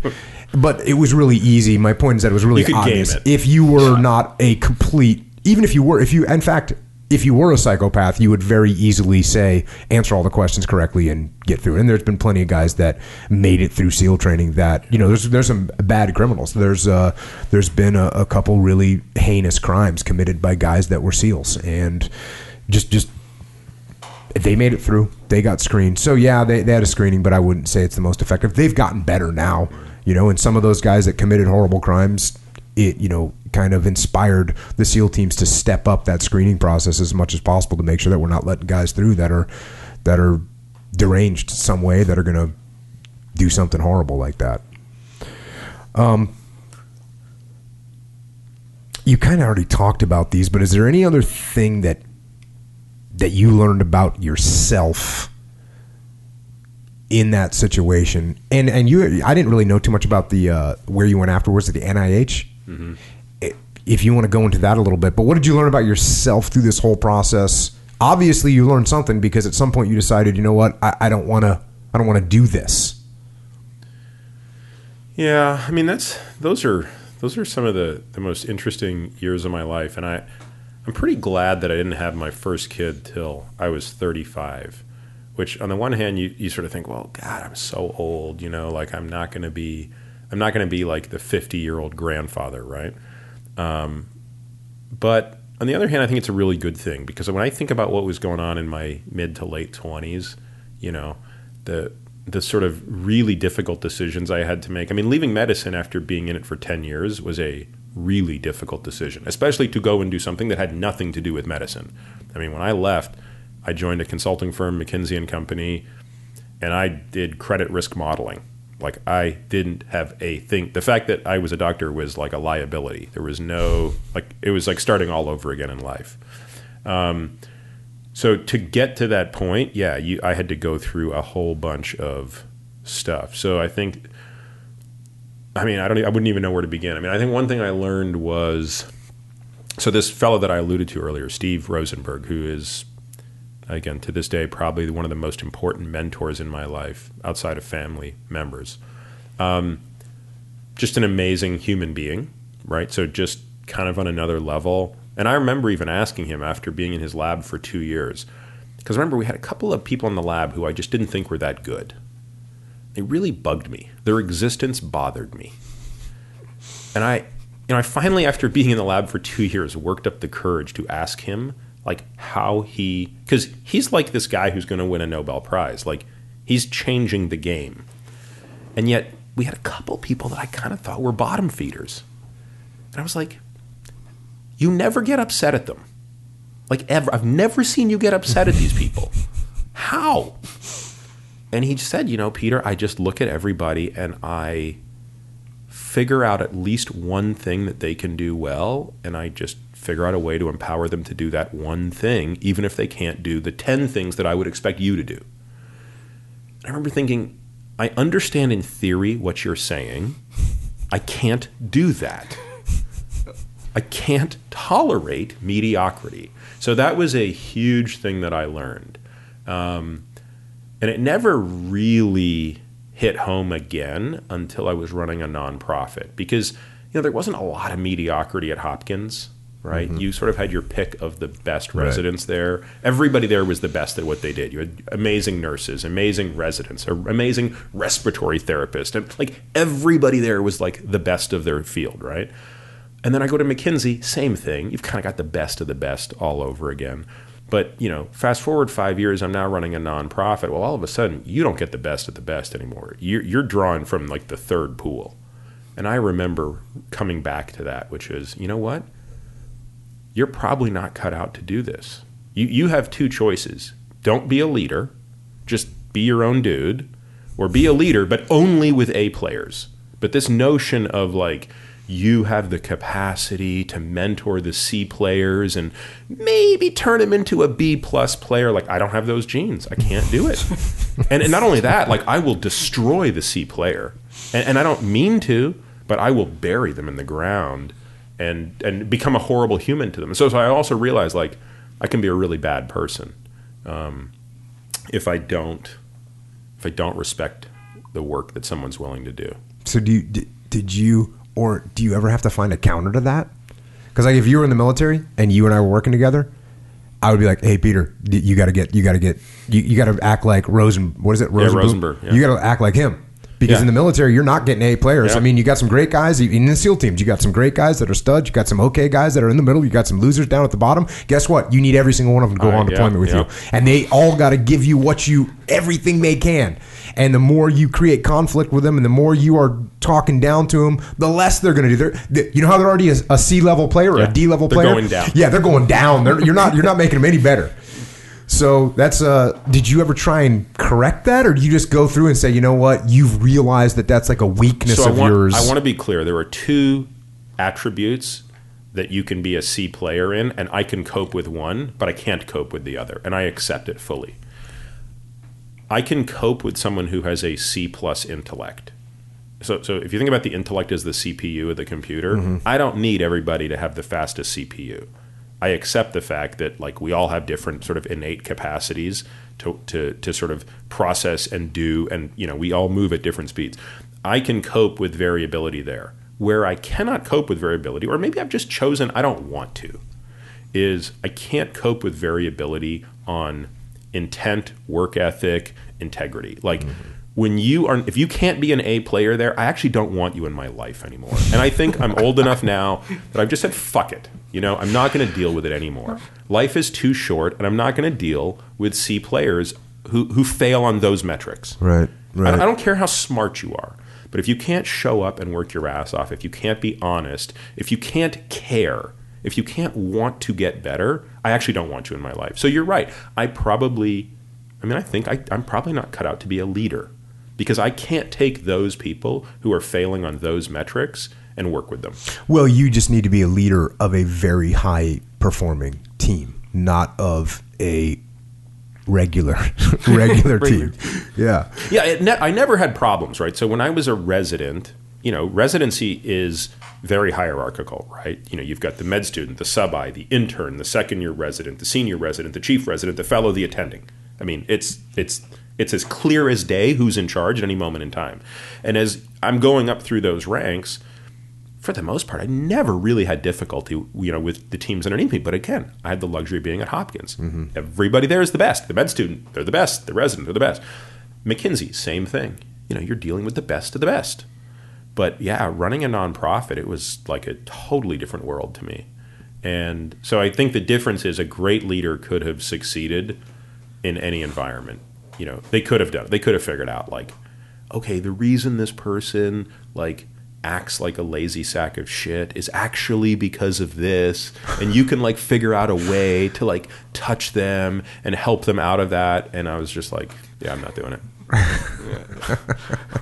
So that's going back to NIH, and that was the first time you dealt with people. That's the first time I'd sort of seen in a long-term working environment like a couple people who weren't top agents. And again, maybe part of it's because you're in the government at that point, and you get some staff people there maybe who, and part of it I think was just because Steve Rosenberg was such an amazing guy and he could get the best out of everybody that he might have just had a greater tolerance for that.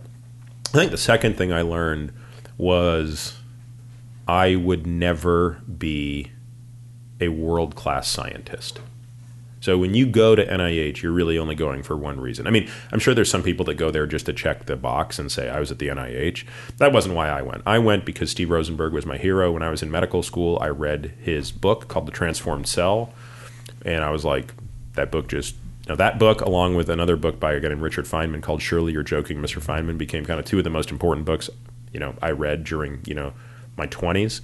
And I actually wouldn't date somebody.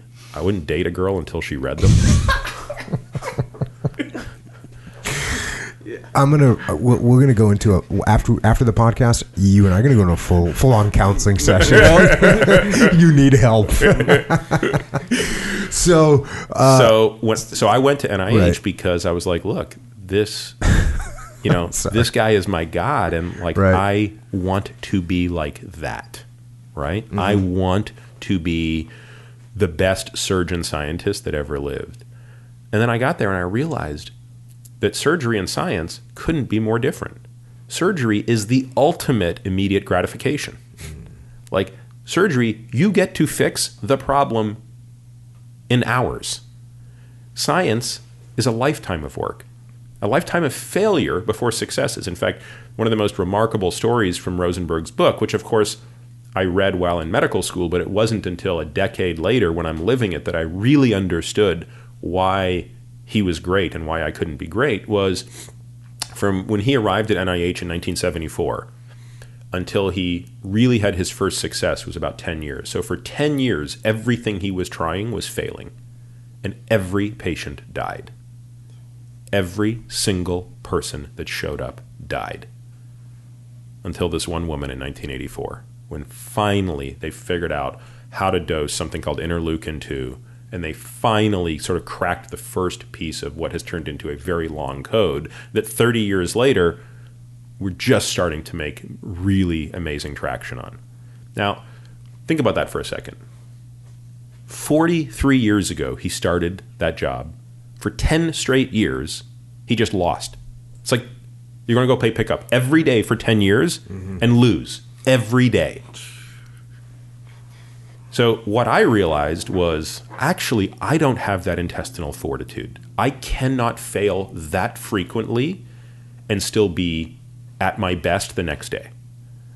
And again, I hate admitting that because it sounds awful. It sounds like I suck, and I guess I suck. But like I realized, like I could be good, meaning I could go after easier problems to solve where you can get grants and, just play the game. And that's frankly what most people do in this space. But if you want to change the game, if you want to change mankind, if you want to do something seminal, you have to be willing to fail forever. And I realized I find that again, it's not that I'm addicted to the win. It's not like, I have to be told good boy, good boy, good boy. But I need some win.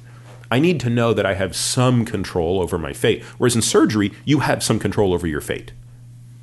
There is a difference between being a good surgeon and being a bad surgeon. And it's not to say there's not a difference between being a good scientist and a great scientist. But in science, you are far less in control of what's going on than in surgery. Now, he must have had some long-term vision hypothesis that he absolutely was out did. there. Oh, he that did. He believed it. He laid it out. He said there are 4 things that have to be true if we're going to ever figure out a way to get the immune system to fight cancer. These 4 things have to be true. And if they're not true, the human immune system will never be able to fight cancer. And it took 10 years just to figure out the first proof of concept in a human. So yes, they had a couple of successes in mice where they had demonstrated, okay, at least in mice you can do this. But in cancer biology, you don't get terribly excited about doing stuff in mice for very long. There's a really famous Italian cancer biologist who once famously said, if you can't cure cancer in a mouse, you need a new profession. That's pretty low-hanging fruit. You got to be able to do it in people. So, it was while you were there that you decided you didn't want to go into medicine anymore? Or No, you want to stay so in then medicine? it gets complicated, right? So then I you were decided still I was still in the midst of my trauma. residency. So then I went back to Hopkins to finish my surgical training. But then I decided, you know what? I think I might actually go into cardiac surgery, which I'd always been interested in. So when I was in medical school, I was really torn between cancer surgery and cardiac surgery. And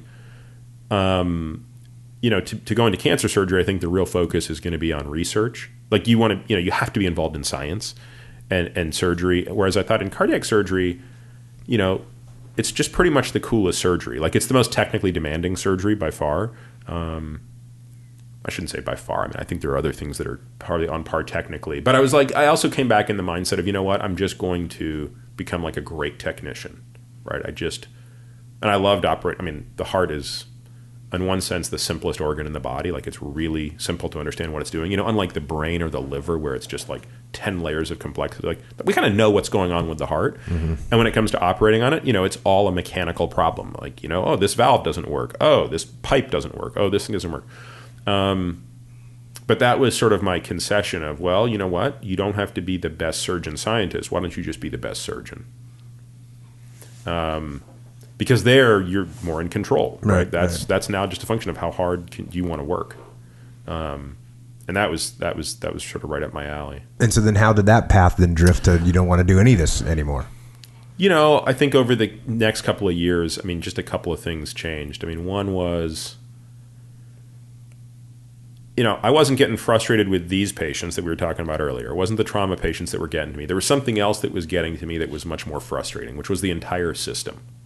It seemed like everything we did was this last-ditch effort to put incredible resources into a person's life at the very end, and we didn't really move the needle that much, mm-hmm. right? So it just seemed like a broken system. On the other end of the spectrum, there's something else that did strike me as broken, which actually contrasts or contradicts a little bit of what I said earlier. I did feel that there was a subtle difference in the quality of residents. So remember, there was this guy, Chris Sonenday, who's like the best resident that ever lived. I think I was a good resident. I think there were some other really good residents. But there were others that just, they were good, but they weren't great.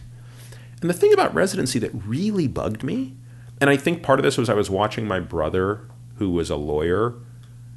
So he came out of law school when I came out of medical school, like we were the same time. And so I start residency when he starts this law practice, or he joined like this law firm.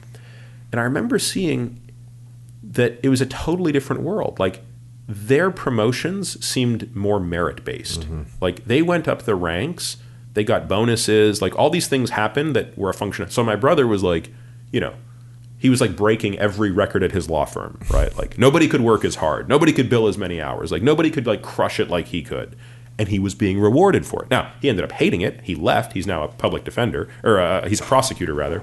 So, takes a huge pay cut to go and become a prosecutor because that's what he really wanted to do. But the point is, he could have risen all the way up that chain. And I remember thinking in residency, I'm like, we all get paid the same. We all take the same number of years to get through. It seems crazy to me. Like there's no other system where this would be the case. Like I couldn't think of another system where you just had this complete, total lack of meritocracy. It was really hard to get fired from residency. Like I saw some real knuckleheads do some real stupid things. I never actually saw anybody get fired, which is not to say you couldn't. I'm sure you could. But I felt like I was working a lot harder than was necessary because I just wanted to be better. And I thought, God, it's still crazy that this is going to take this many years to get through. And I also, there was just a whole bunch of things about the system structurally that I thought were completely broken. And then on the other side, I just felt like healthcare was completely broken as a system, right? So we have this idea, I don't remember the exact stats, but you're going to spend like, 50, 60% of your entire healthcare dollars in like the last year or two of your life. I mean, something asinine, right? And so at the time, my wife said to me, you are clearly upset about this system. I think you have two choices. You should either fix the system or leave it. But I think that what you're doing now, which is staying in the system and not changing it, will probably not be sustainable. And so I think the toughest decision I ever made was at that point, because I'm 30, I don't know, probably 32, 33. I've invested 10 years into this, and I'm thinking I want a do-over. I want a complete do-over, which, everybody knows that the sunk cost fallacy is called the sunk cost fallacy for a reason. but it's still a damn compelling reason to keep doing something. Yeah. So that was that was a super difficult time. And, in part, you sort of feel like you're letting your mentors down because a lot of people had invested a lot in me, right? Hopkins had taken me, right? I was like one of the 6 chosen ones. They only take 6 categoricals a year. So now you're going to leave that program. And there were, a couple of attendings I'd become really close to who really believed in me and really said, like, you're gonna do something really special. And then to say, actually, I'm going to leave. And I'm not even going to be a doctor anymore. I'm just going to go and, So then you roll straight to Mackenzie? Well, so what I wanted to do is actually go back and get an MBA because the other thing I missed a lot in medicine was I missed quantitative stuff. Like I missed math. Like I missed being an engineer. And the few times I tried to bring that into medicine, I got spanked. Right? So there's one story. I think I've talked about this maybe on a podcast before. I don't think so though. This is actually probably my first or second year. I'm in the ICU taking care of this patient, and this patient's on a very, very toxic drug called gentamicin. This is a drug that has to be dosed very carefully. So if you give too much of it, you can destroy their hearing permanently and destroy their kidneys permanently. If you don't give enough of it, the bacteria that you're trying to kill will kill them. So you have a very narrow range in which to give the dose. So there is no standard dose. It's not like, just take 875 milligrams of this every 12 hours. No. It's take a first guess based on the patient's body weight. So this many milligrams per kilogram, give it to them, and then measure a level, and then once the level comes below a certain point, give it again. And I remember thinking, that doesn't even make sense. Like, surely we know enough about the kinetics of this drug that we could build a mathematical model to predict when to give it. So I looked up, a couple of papers, a couple of books, one night on call. Sure enough, I find there's a very predictable alpha and beta decay cycle for this drug. So literally in Excel, I build a model that uses a very simple differential equation, and it needs a few inputs, and it will predict the kinetic curve of this. And I'm like, all right, let's try it out. So take one of my patients, going to be on gentamicin. I do everything the standard way, but I plug my numbers into the model to see, would my model have predicted this better and better? And the answer was unquestionably. So now I start to get a little confident in the idea. So the next night, I'm like, all right, I'm actually going to start dosing the patient based on the model, which never puts the patient in jeopardy because you're always going to check the level before you dose, but you're going to do so at the exact right moment. And so my model predicted at 4:31 a.m., this patient will nadir, which means that's when you need to dose them. So sure enough, at 4 in the morning, I ask the nurse to draw the patient's blood to confirm they're just about to nadir. We're going to redose them, and away we go. So the next morning on rounds, in the ICU, you round as a big team. I'm presenting that, this patient who's one of my patients, and I start explaining that, okay, so the patient received their dose of gentamicin at 4:30 in the morning, and the attending says, well, what do you mean 4:30 in the morning? We never dose gent at 4:30 in the morning. We dose it at 7 a.m., always. And I'm like, yeah, but the patient hit their nadir at 4:30. It's like, I don't care. And so we got into this huge fight, and I almost got fired. That would have got me fired, by the way. Finally, someone gets fired. Finally, someone gets fired. And so, that pissed me off beyond words, right? It pissed me off that, it just struck me as so anti-intellectual. Maybe my model wasn't perfect. We never know. But the fact that nobody even cared to say, is there a better way to do this? That drove me batshit crazy. And that's just one of many stories like that happened through residency where I was like, it's almost like we want to live in the 1950s here. And so you have that sort of pain of problem solving is not valued. At least it didn't seem valued to me. It was valued in the lab, but I had decided now I'm not going to be in the lab. So here I live in this world where problem solving is not valued. And I'm not a quant anymore. I don't do math anymore. And I really loved math. So I started tutoring kids in math. I made a little bit of free time so I could tutor high school kids in calculus just to get my calculus on again. Missing it, but it wasn't the same. So then I was like, maybe I'll go back and get an MBA. So I looked into that, didn't feel like I was already drowning in debt at that point in time. You've got med school debt is sort of painful. And residency, you're making, I think at the time we're making about $34,000 a year. So you're not even putting a dent in your $200,000 debt, sort of thing. Dang. So then I remember one night I was on call, and I was really pissed to be on call this night. And you can relate to this better than I'll ever be able to relate to it, because I'm sure this happened to you your whole life. But my best friend from high school tells me in February he's getting married that August, and I'm the best man. He lives in Toronto. So he's like, this is the date of my wedding. I forget what it was, like August 5th. It's a Saturday. I want you to be the best man. I'm completely honored. So I tell my program director in February, can I not be on call that day or the day before? I need to be able to fly out of Baltimore on a Friday and come back on a Sunday. And he's like, yeah, that's no problem. I remind him 3 times. No problem. Sure enough, the call schedule comes out. I'm on call Saturday. I'm on call the day of the guy's wedding. Like, you got to be kidding me. So it's 2:00 that morning. I'm down in the ER looking at a chest CT scan on a guy who I'm worried has what's called a dissecting aorta. And the radiologist, I introduce myself, and she's very nice, and she sort of walks me through the CT scan, and we just start shooting the breeze a little bit. And she says, oh, yeah, you seem kind of down tonight. What's up? And I was like, I'm just kind of pissed off. I mean, I wish I wasn't here, blah, blah, blah, blah, blah.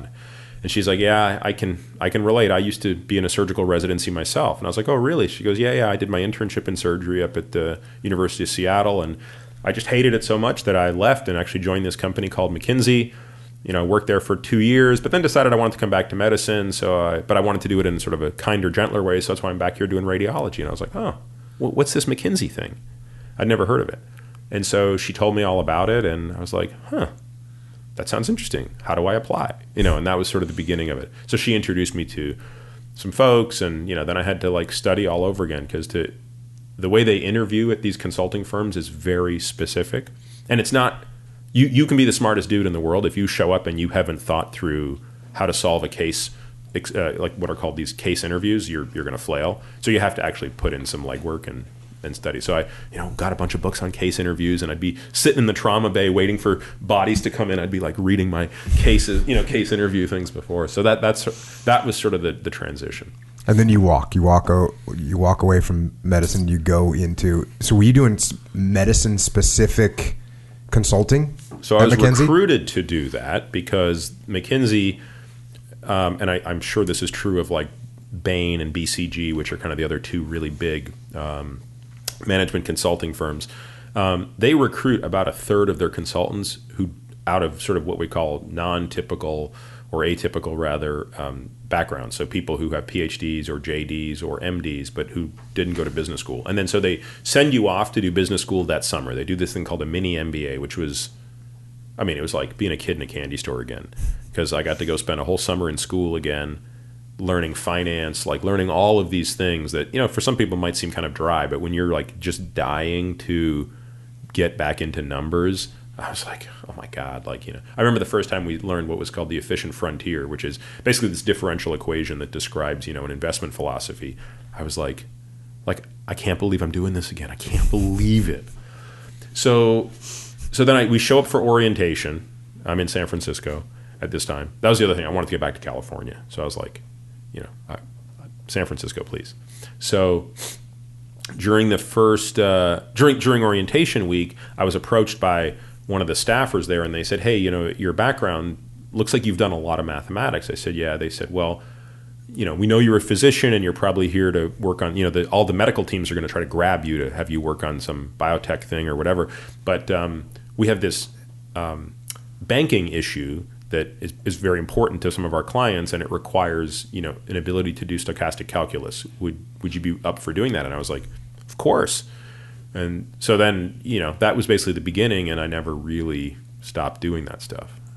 So I ended up doing what was called credit risk modeling, which started out around this thing called the Basel II Accord, which was a type of this was a regulation that came out in the mid-2000s that required banks to hold a certain amount of capital money against unexpected losses. Right. So banks have a long history of knowing how to hold capital for expected losses, but they don't really know what to do for unexpected losses. And in particular, the problem that was damning was something called asset value correlations. So if you're a bank, you could have 27 lines of business. You do first mortgage, second mortgage, auto, student, credit card, like you name it. And the problem is nobody really understood how those assets correlated. So if your loss rate is X in this, what's the probability that it impacts the loss rate in that?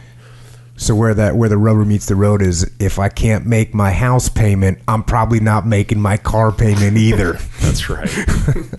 And that's what nobody kind of realized.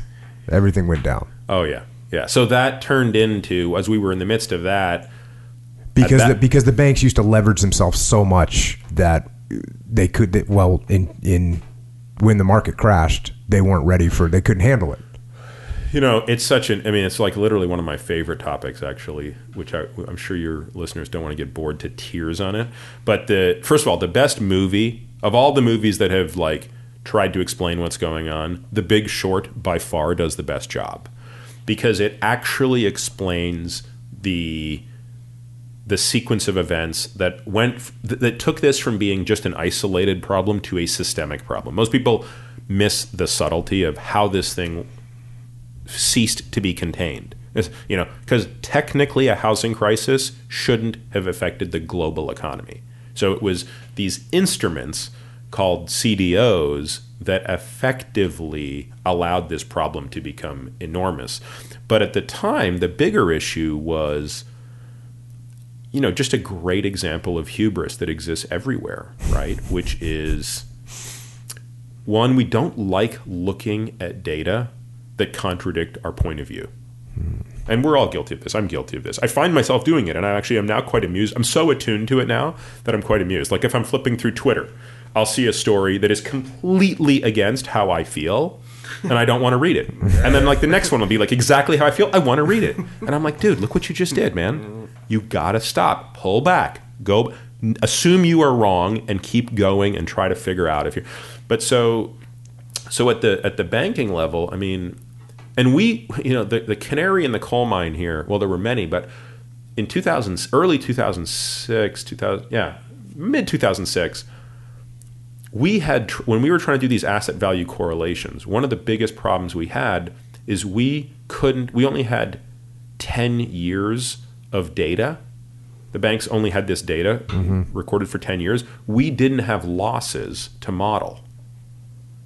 And I remember saying to the controller at this bank, I'm like, hey man, like it's going to be really hard to build you a model of losses when you don't have any historical losses.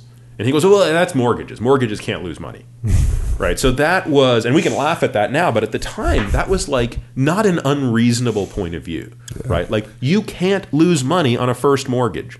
Think about it. You got to put 20% down. You want to buy a home for $100,000? You better show up with 20. You better be able to document you have a job. You better do this. You better do that. You better do that. So the bank's only on the hook for 80 on a home that's been legitimately appraised for 100, and you've shown documentation. So you're at least going to pay that thing down to 70, such that worst case scenario, market falls by 10%. House is worth 90. You lose your job. Guess who still gets paid? The bank. They still get their 70. Sure, if you're in the business of creating a second mortgage, you take a little bit more risk. But there's no reason you should have been losing money on first mortgages. And so you fast forward a year. Well, especially because don't worry about the value of the house because that's going to go always up. Always going to go up. That's right. So we're good to go. Oh, well, that's where, and I remember even when I was in Baltimore, one of my buddies, because, the residents were always looking for a way to make a buck on the side, right? When you're making $34K a year, you gotta come up with. And the only saving grace is you can't spend money.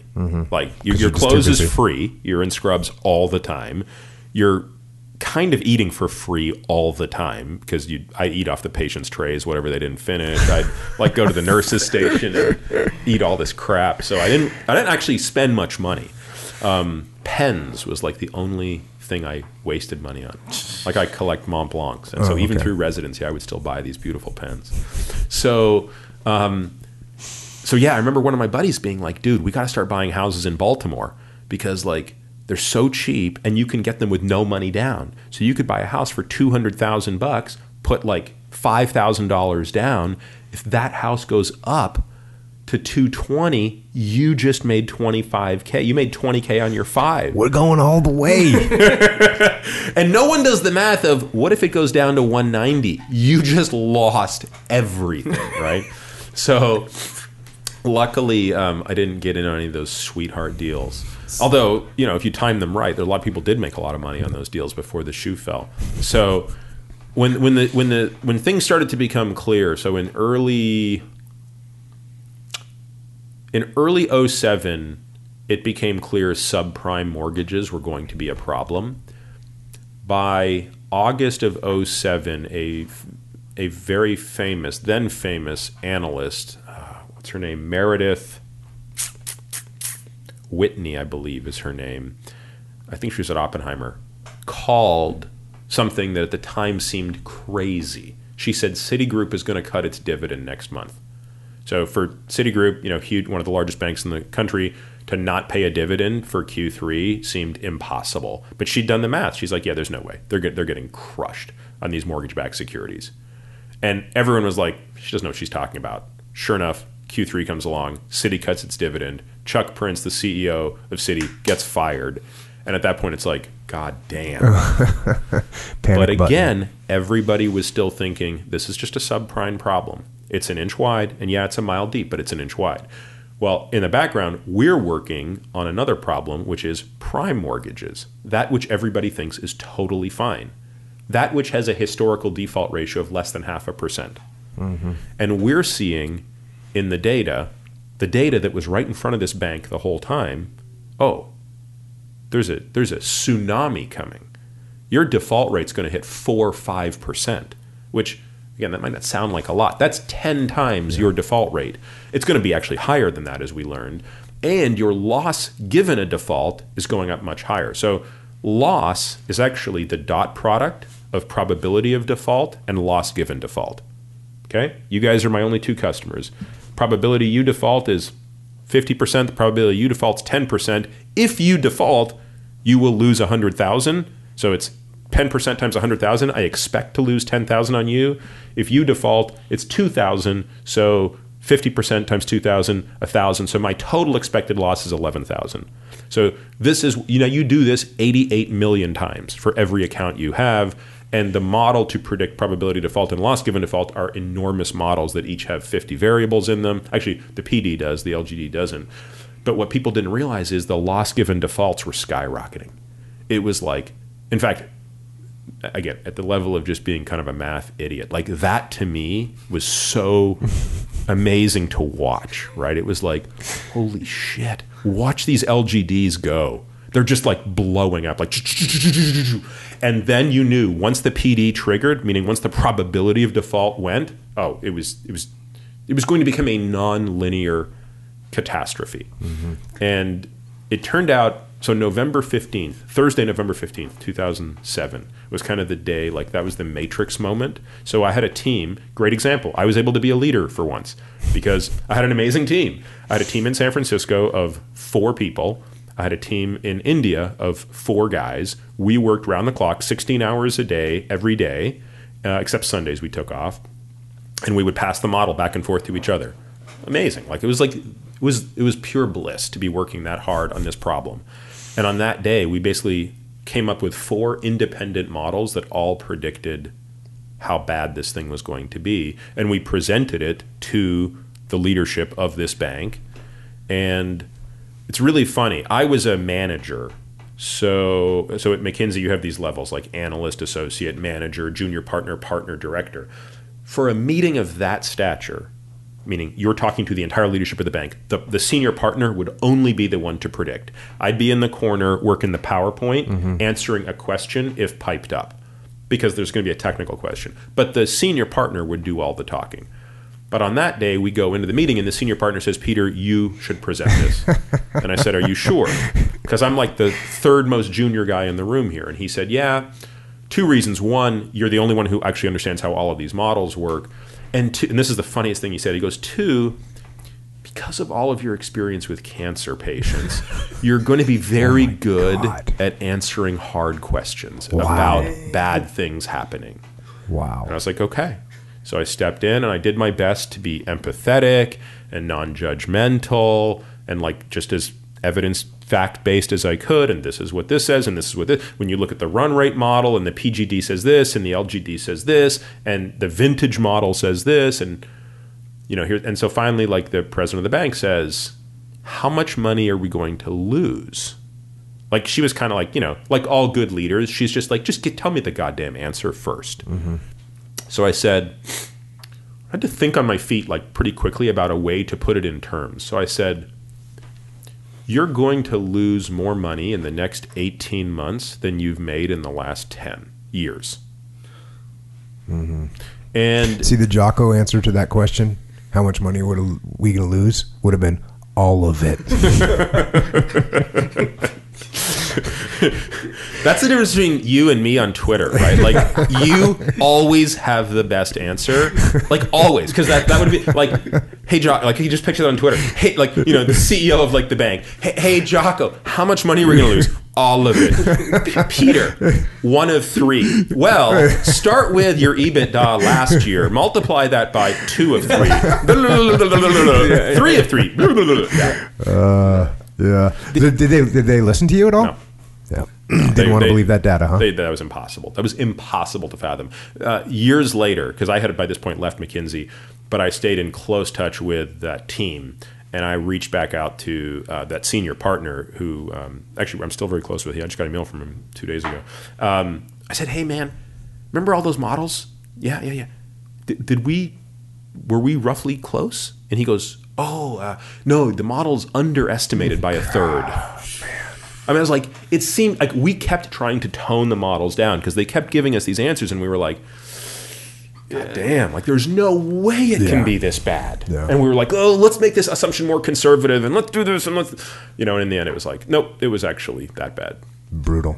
So then, now I remember I saw you tell a story one time. It's on YouTube somewhere, but you're talking about a patient you were working on. You kind of alluded to this earlier, either pre-diabetic or diabetic, and you're sitting there going, you got to be kidding me, because the day before you tried to save someone's life that was a young kid, and that was sort of was that the first time that you started thinking about nutrition as a and earlier you talked about, hey, we do all this stuff at the end of life, it's all this prevention to prevent someone from actually dying, but if we would have invested some of that money up front, taught these people how to eat, we would have been better off. Is that sort of where it came from, or not at all? I mean, I never made that connection at that time, right? So at that time, it was just what you describe. It was just the visceral reaction of, I'm so angry at you.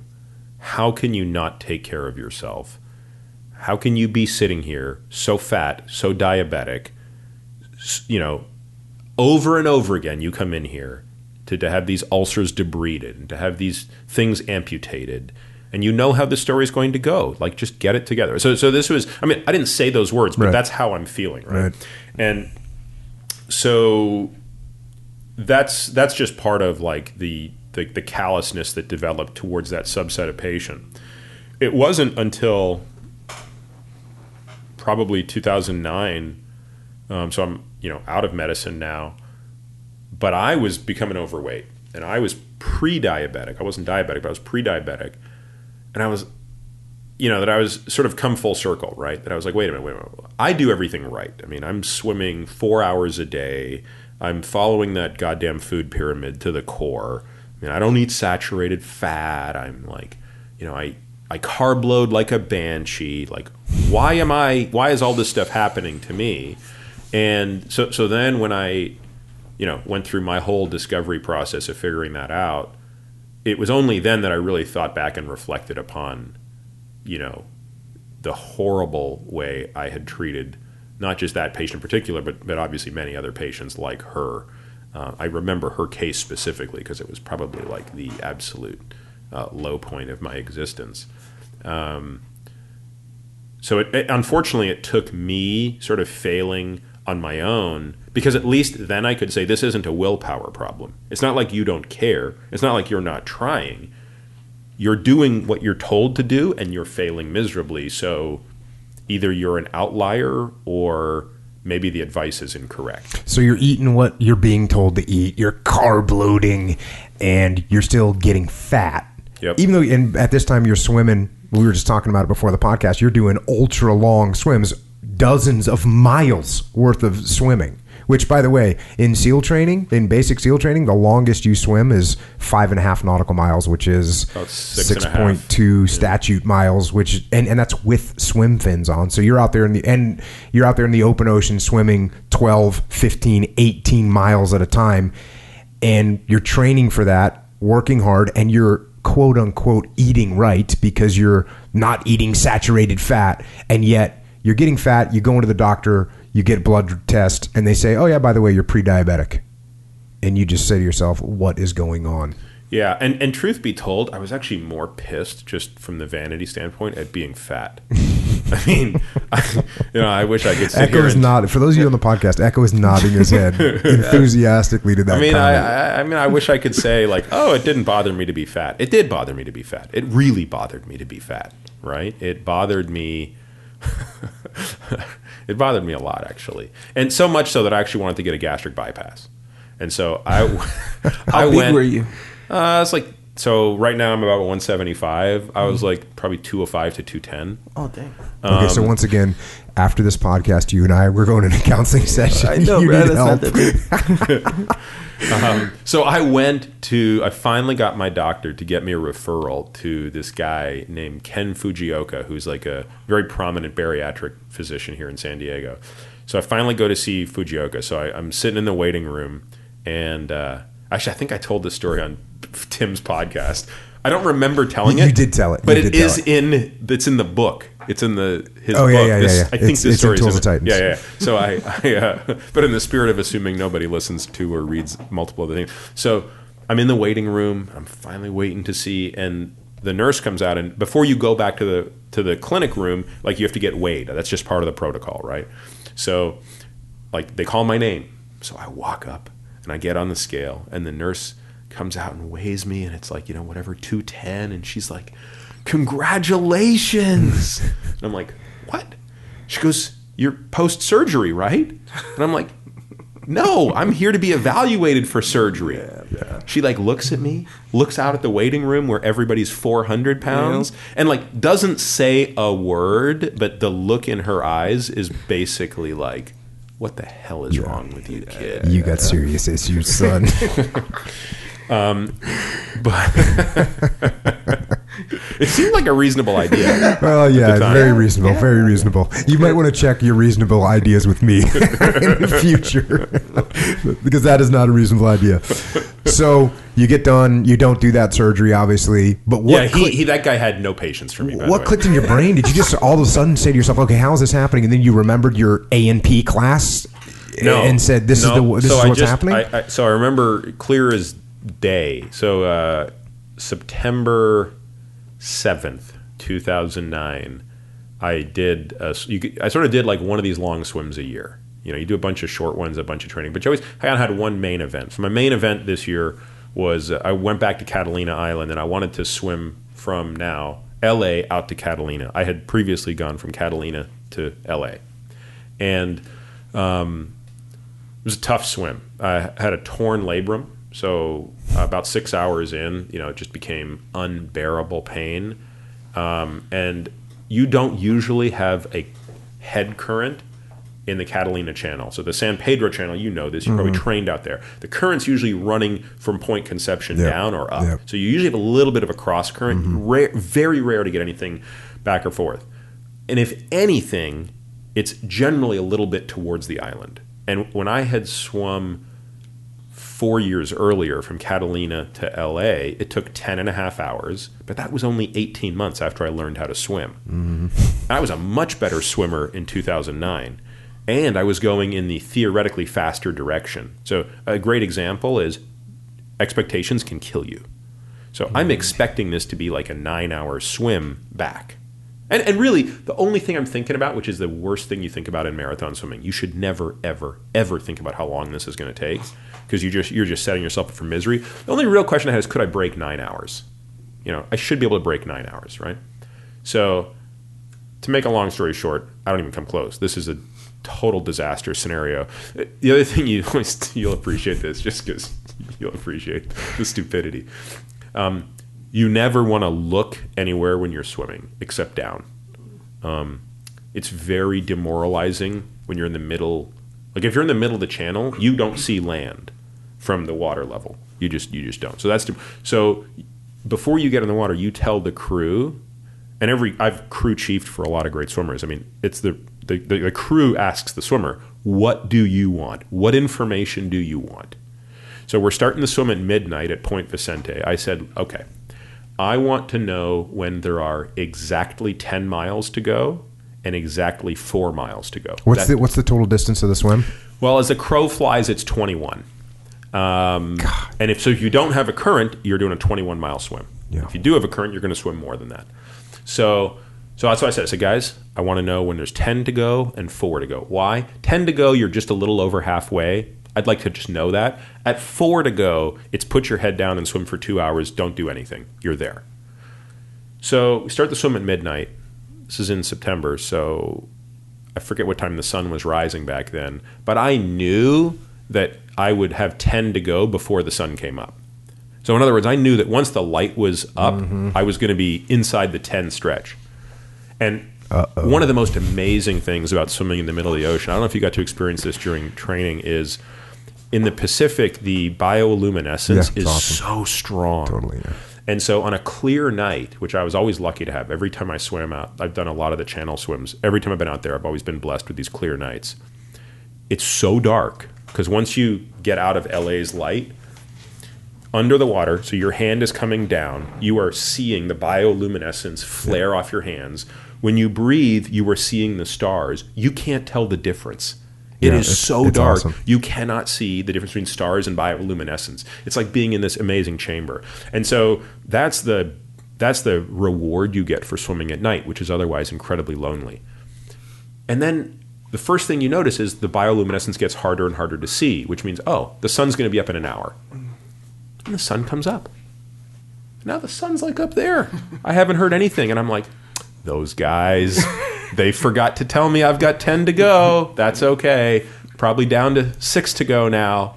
And I'm swimming. It must be like 10 o'clock I'm being facetious. It's probably like 8:30 in the morning. And they're like, 10 to go. And I was like, Jesus, what?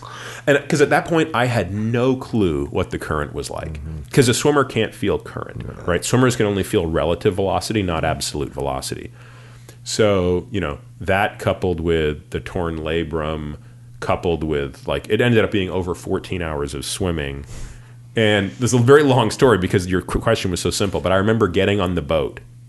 I don't even remember what my question was. Your question was about nutrition, about when I finally decided. I was over here in bioluminescenceville. Okay, so this is the day. So finish the swim, get back to the boat, and they've got 2 burgers and 2 Cokes waiting for me. And I couldn't have eaten those things quicker. The biggest, juiciest burgers you've ever seen, the Cokes, they tasted so good, right? Because your mouth is so salty, you actually really want something sweet. And my wife, my wife hates when I tell this story because she denies that she said it, but she completely said it.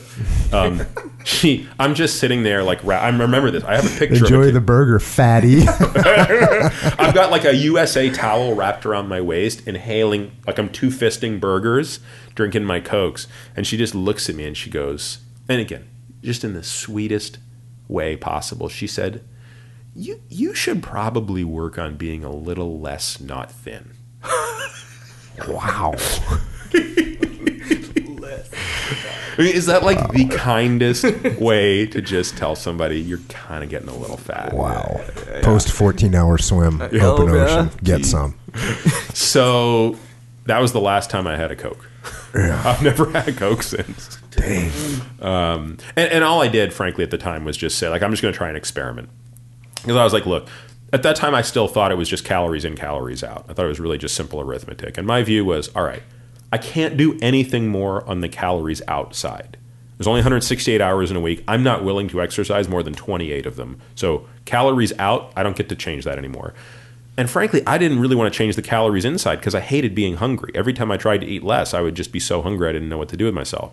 So I was like, I'm going to try a new experiment. What if it's the type of calorie that might matter? sugar strikes me as not great for you, even though I can't tell you why. I'm going to stop having sugar. So that was my first experiment in September of 2009. And that led to everything that's come since that time, which obviously ultimately led to me coming back to medicine as well. Yeah.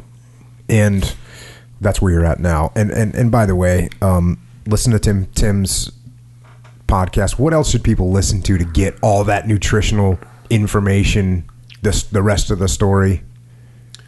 I think it's Tim's. Yeah, I mean, a couple things with Tim. I did a podcast with Chris Kresser earlier this year. Talked about longevity a little bit. I probably have probably get more into nutrition on there's an IHMC video I did probably like 3 or 4 years ago. That one's like an hour long, and you go pretty detailed in it. Yep. Okay. Yeah, I've watched that one. Yeah, probably there. Yeah, those are good. Those are good. And again, if you had to kind of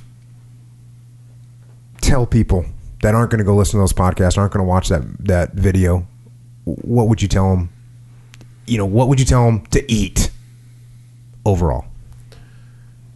I generally don't like talking about nutrition because, and don't worry, I will answer this question, but I want to at least preface it why I don't like it. I don't like talking about this stuff. Nutrition is kind of a pseudoscience that masquerades as a religion for many people. And so I find it difficult to have a discussion about biochemistry when it's so cloaked in emotion, religion, and dogma.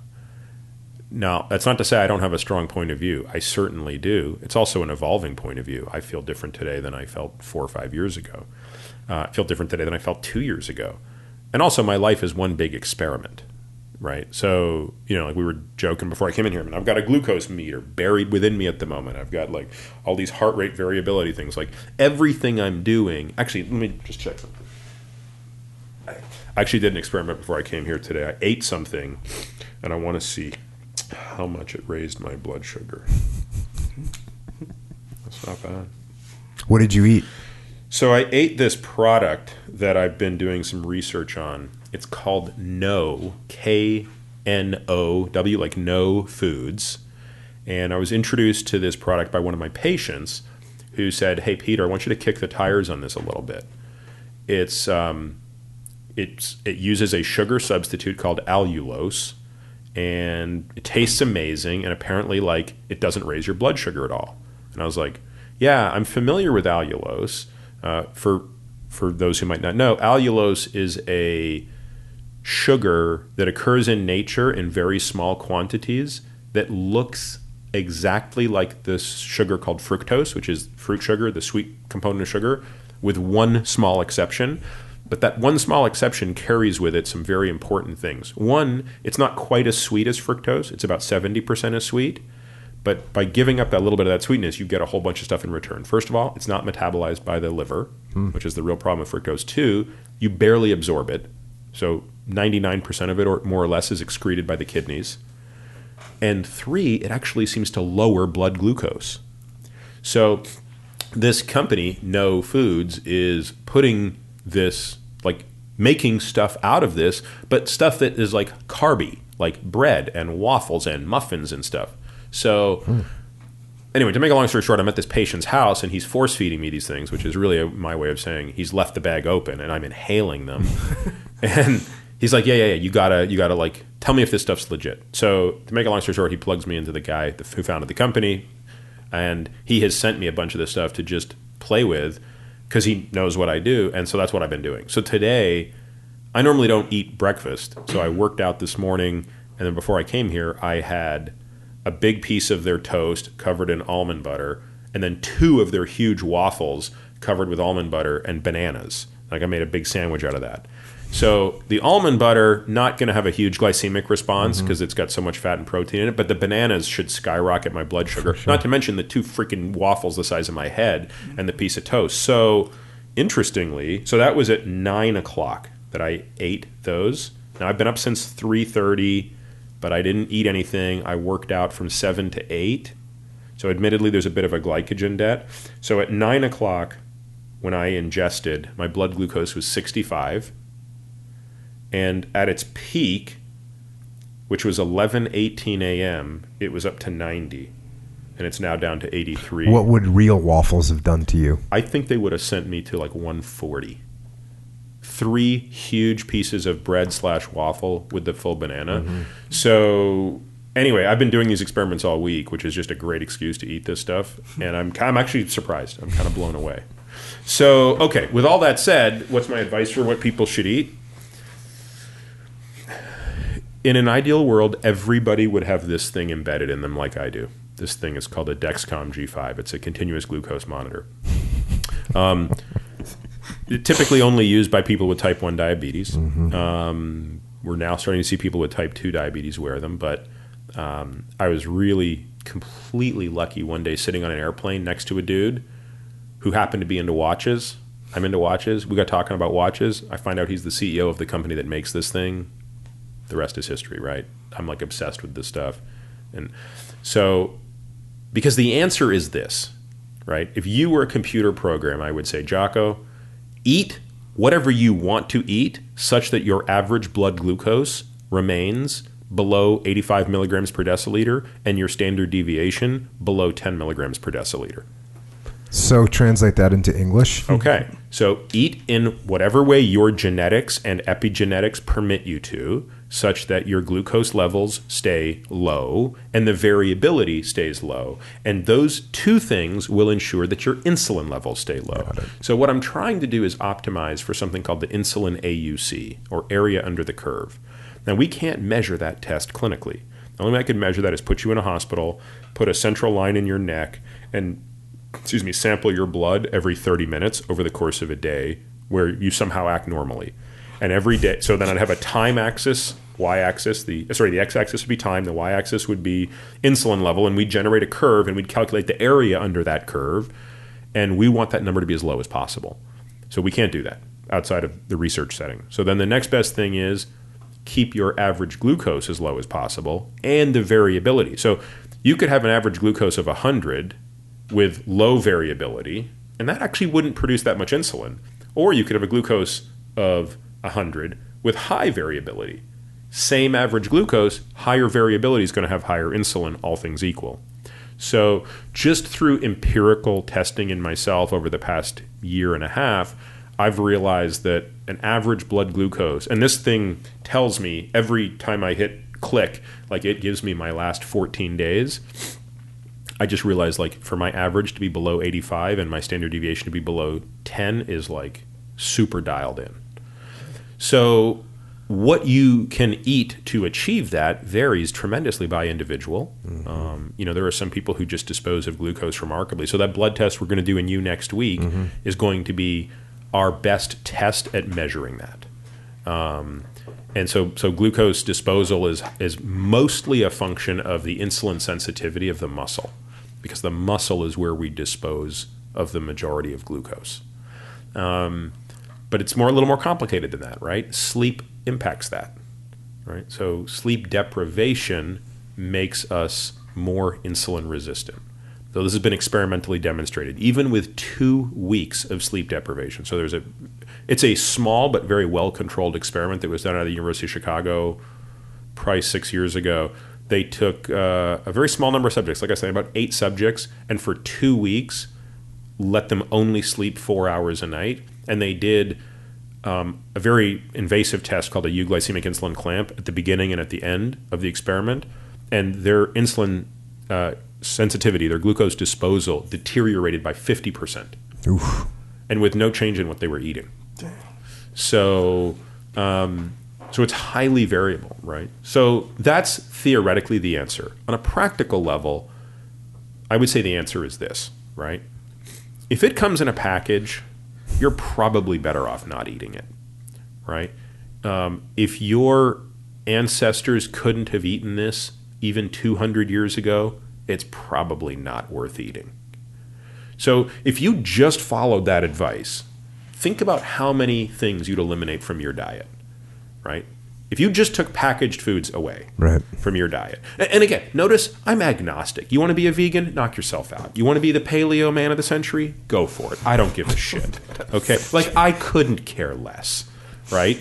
But if you can largely adhere to those principles, you're kind of going to be fine. Do you want, you're going to get 70% of the way there. You want to get 80, 90, 100% of the way there? Yeah, well, then there's no simple answer. Now at that point, you got to dial in and you got to go full immersion into how do you tweak to your biochemistry? How much protein? What's the timing of the meals? When do we fast? I mean, all of the stuff that is my world and maybe soon to be your world. That's the stuff for which you cannot provide systemic advice. But at the societal level or at the most basic level, yeah, I mean, think about that advice. Like you don't eat sugar anymore. You won't eat refined carbohydrates anymore. You're not going to eat processed crappy foods anymore. What are you going to eat? You're going to eat fruits. You're going to eat vegetables. You're going to eat meat. You're going to eat grain. What kind of grains are you going to eat? Well, you're not going to really eat these sort of refined, crappy grains that people eat. You're going to, your starches. I'm sorry, not grains. Your starches are probably going to be in the form of potatoes and rice.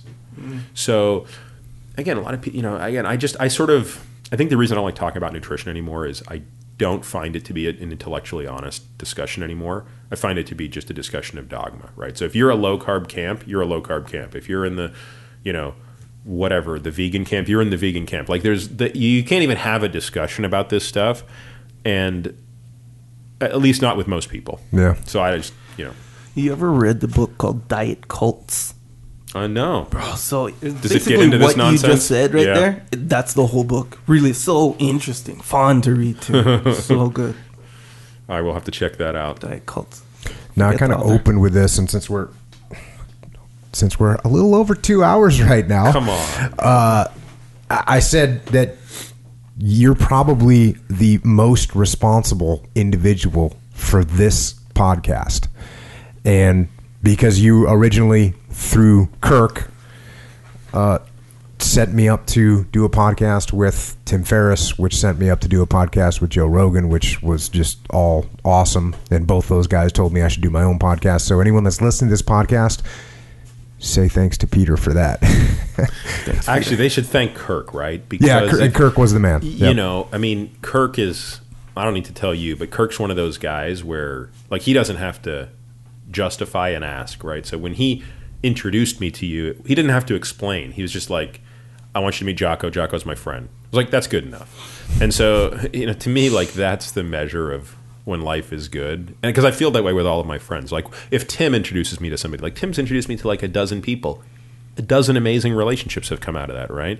And so, really, it was just very easy for me to sort of take Kirk on his word that, like, if Jocko's a great guy, then that's all I need to know. I knew you're going to be a great guy. And then similarly, like, I could tell Tim, like, hey, you got to meet Jocko. And Tim gets quote unquote pitched all day long. Yeah, he does. But he knows that I'm not going to send him somebody that's not going to be really interesting and going to benefit his listeners, not just whatever agenda that person might have. Yeah. No, it was awesome, and that really did. I mean, the way Tim advised the way he was going to release the podcast in order to support the book. I mean, he just nailed it. It was kind of ridiculous the way he understands that stuff and how helpful it was to, getting our book out there and getting it sold and all that and getting all these people on board. And then, that turned into this podcast, which, he definitely has promoted the podcast in a fantastic way along with Joe. So that's both been awesome. But again, started with Kirk connecting me with you, and then you connecting me with Tim. So appreciate that. And speaking of this podcast, my almost silent partner over here, Echo Charles, if somebody wants to support the podcast, how would you recommend they go ahead and do that? You always wait, I have a question. Oh. How'd you hurt your back originally? I don't think we ever really have a diagnosis. There was certainly nothing on that day that I did. That day I'm riding my bike to the gym. I think about the sins of my youth. I was really into martial arts in addition to boxing, and I used to spend a ton of time. I was really obsessed with spinning back kicks. Now, I don't know if that could have done it or not. But I used to practice 75 spinning back kicks with each leg every single day for probably about 7 years. And it's possible, even though in theory a spinning back kick, if done correctly, should really not put any torque on the lower back. It's much more in your hips, and technically the flexibility is in the thoracic spine, not the lumbar spine. But, God knows, maybe I just wasn't doing those things correctly. I did squat and deadlift really heavy growing up. I did powerlifting as sort of a side sport, but certainly never hurt myself doing that. I rode crew for a year. And so I've always wondered if that was the most destructive thing I did, because in an 8-man boat, you're asymmetric, right? Yeah. So when you scull, you're symmetric. When you sweep, you're not. And so I was a sweeper.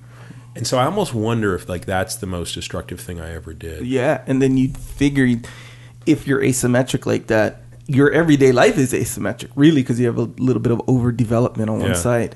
That might have been it. So I guess I've never really known, but I take it really seriously today. In fact, Jocko, you'll dig this.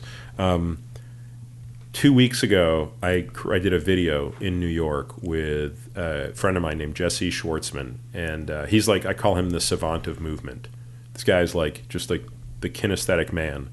And I wanted to put a video together of how do you train to train? How do you prepare your body to train? So it's basically 3 sections. It's what's the sort of dynamic, the sort of tissue preparation, the static prep, and the dynamic prep.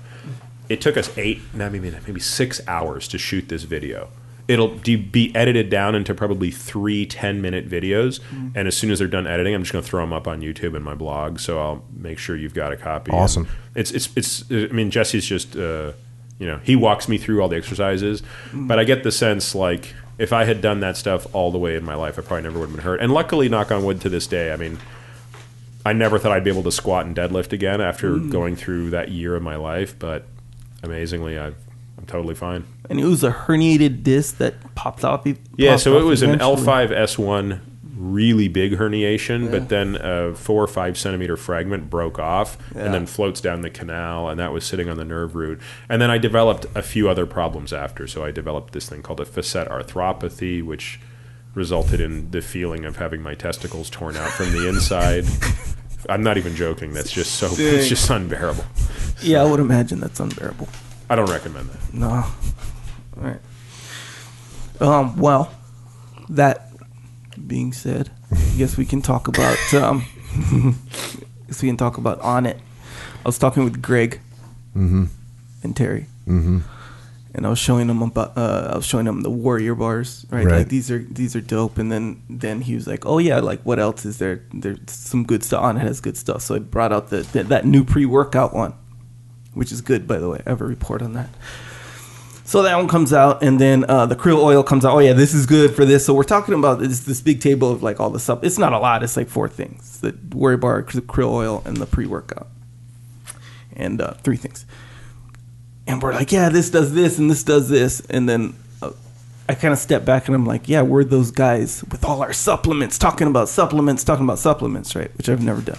And Greg goes, yeah, if we weren't such nice guys, this would be a real douchey conversation. So the irony there is him saying that he's the one having the douchey conversation, but he is the nice guy. You get it? I guess so. Anyway, point there, or actually the second point there is On It is good supplement. So if you do talk about them while you're taking them, you're not having a douchey conversation.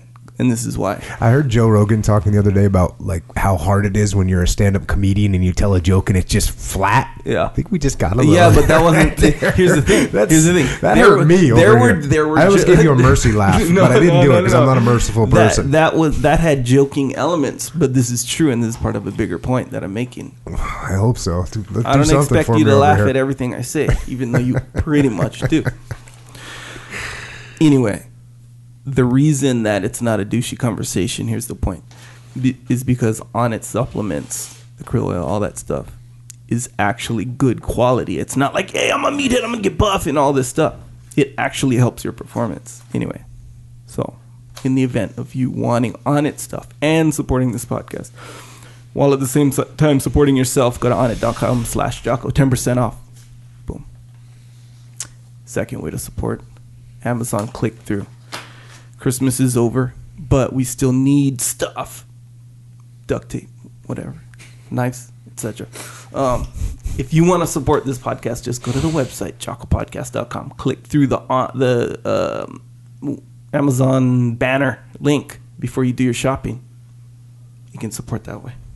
It's a good way to support. Oh, wait. Yeah, you're into chemistry, right? Sodium, when you put a little piece of sodium in the water, right, it makes this big commotion. So that's what the Amazon click-through does. It seems like this small little thing, but applied properly, it makes a big impact in the podcast, support-wise.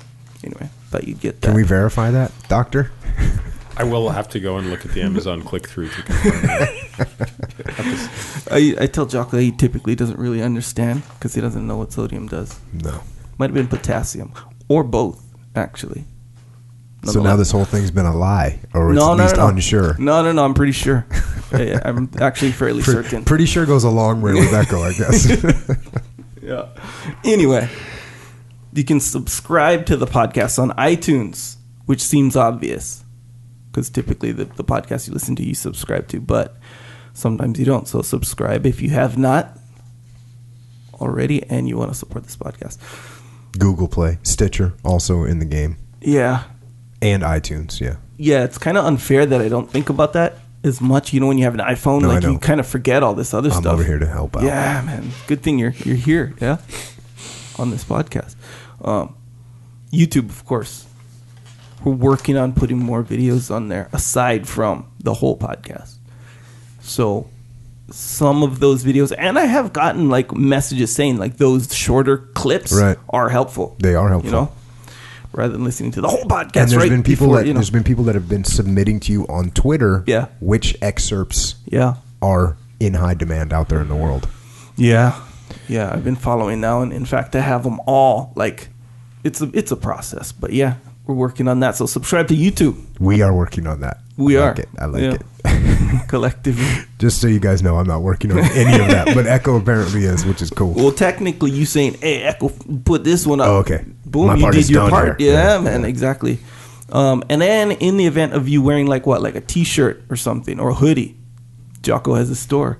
It's called Jocko Store. The URL is JockoStore.com. Echo, is that a calculator watch you have? I was going to get to that. So you mentioned, now we got to change the subject real quick, which I like, by the way. Remember you were talking about you're into watches. Yeah. Right. I was going to show, I didn't want to interrupt what you're saying, but. That is. You appreciate that one, right?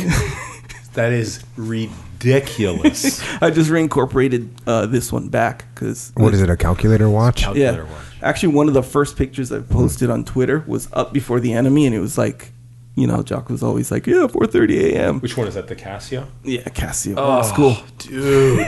Circa 1984, 85. That watch when I was a kid, dude, I would have killed someone for that. Only the cool kids had the calculator one. Oh, usually, if you had a watch, it was just the regular Casio. And the cool kids had the calculator. I had the first Iron Man. Did you? Yeah. It was black with a little red trim on it. I asked for it for Christmas. My parents got it for me, but I knew where they hid presents. So every day after school, I would go into their room and I would take it out of the box, and I had set the time. I would wear it. I would just hang out there, and then before I go to bed, I'd sneak back, put it in, and so on Christmas Day, it was like I'd been wearing the watch for a month. Right. That was your watch. Actually, I think you got. I'm into watches too. Yeah. Yeah. Well, I got one. Actually, I got quite a few of these. Jocko, you should have your own brand of watches. Yeah. We'll see how all that turns out. Yeah. Nonetheless, I am very proud of this calculator watch. Back to the store, though. Jocko Store, no watches, but Yet. There are not yet. But there are some cool shirts. In my opinion, I think they're cool. Discipline equals freedom, all these things. Jocko's head, good, written in backwards. Various layers to these shirts, not just a picture, that's it.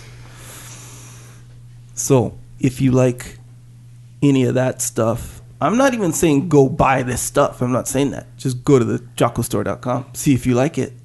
If you like it, you want one, then you buy one. And that supports the podcast. It's a systemic thing. Good. There you go. Patches on there as well. Rash guards. Rash guards you know what you didn't mention? That you should have mentioned, because apparently it's been pretty cool out there in the world. Lay it on me. psychological warfare. Yeah, I didn't mention it this time, but I mentioned it last time, and in my everyday life, and I use it. So there you go. Psychological warfare. You use it I use it every day? when needed. Here's the thing: you can't use it every day. No, you can. Actually, you can. I'm not gonna say you can't use it every day, but the whole reason that I was like, "Hey, Jocko, what do you say?" You know, when you're because you don't feeling need weak, it every day. I don't need it every day. Okay, but it varies, from season to season. So, like, Christmas time. if you are coming up against moments of weakness, Yep. we have a little method to get you over those humps. Yeah, it's kind of like coaching a little bit because you Psychopathic coaching. Yeah, psycho for sure. Because it kind of I played one of them for my 7-year-old daughter the other day because she was about to eat some candy or something. I was like, "Come here for a minute." Yeah. So I played her that one, the snack time one. Yep. Sugar-coated lies. Yeah, sugar-coated lies. She was pretty impressed, but what impressed me was later in the evening, she was kind of saying it. Yeah. I was, See? And that's what I was going to say, where you explain, it's like, cool, it's Jocko telling me to do this, so yes, I'll do it or not do it or whatever. But you explain some good stuff, like to remember, Like then, that is sugar-coated lies. Yeah, and that's kind of catchy, too, so it sticks in your mind. Poison. So you can buy that on iTunes. Yes. It's somewhere else, too, right? Google Play, if you Play. want it. And also, everyone that asks for an alarm tone to wake up, That's it. that's it. It's there now. You don't have to ask anymore. You can just go to iTunes and get that psychological warfare. Clear it with your wife, though, or whoever you sleep with. Yeah, we've gotten some sleeping next to you. serious feedback on that one. Yeah, because you can't. what happens is the alarm goes off. If you have it set, then it's going to be my voice, and it's going to be weird because it sound like there's some strange man in your room at talking 4:30 to in the you. morning, which is kind of weird. Yeah. Yeah. Does It the freaks alarm people out. only work at 4:30 a.m.? Like, No, it's an album. It's an album of tracks, and each track talks about some moment of generally a moment of weakness that you have. Like, there's ones to wake up in the morning. There's ones to, you know what, you don't feel like going to the gym? Go to the gym. There's ones you feel like eating a donut?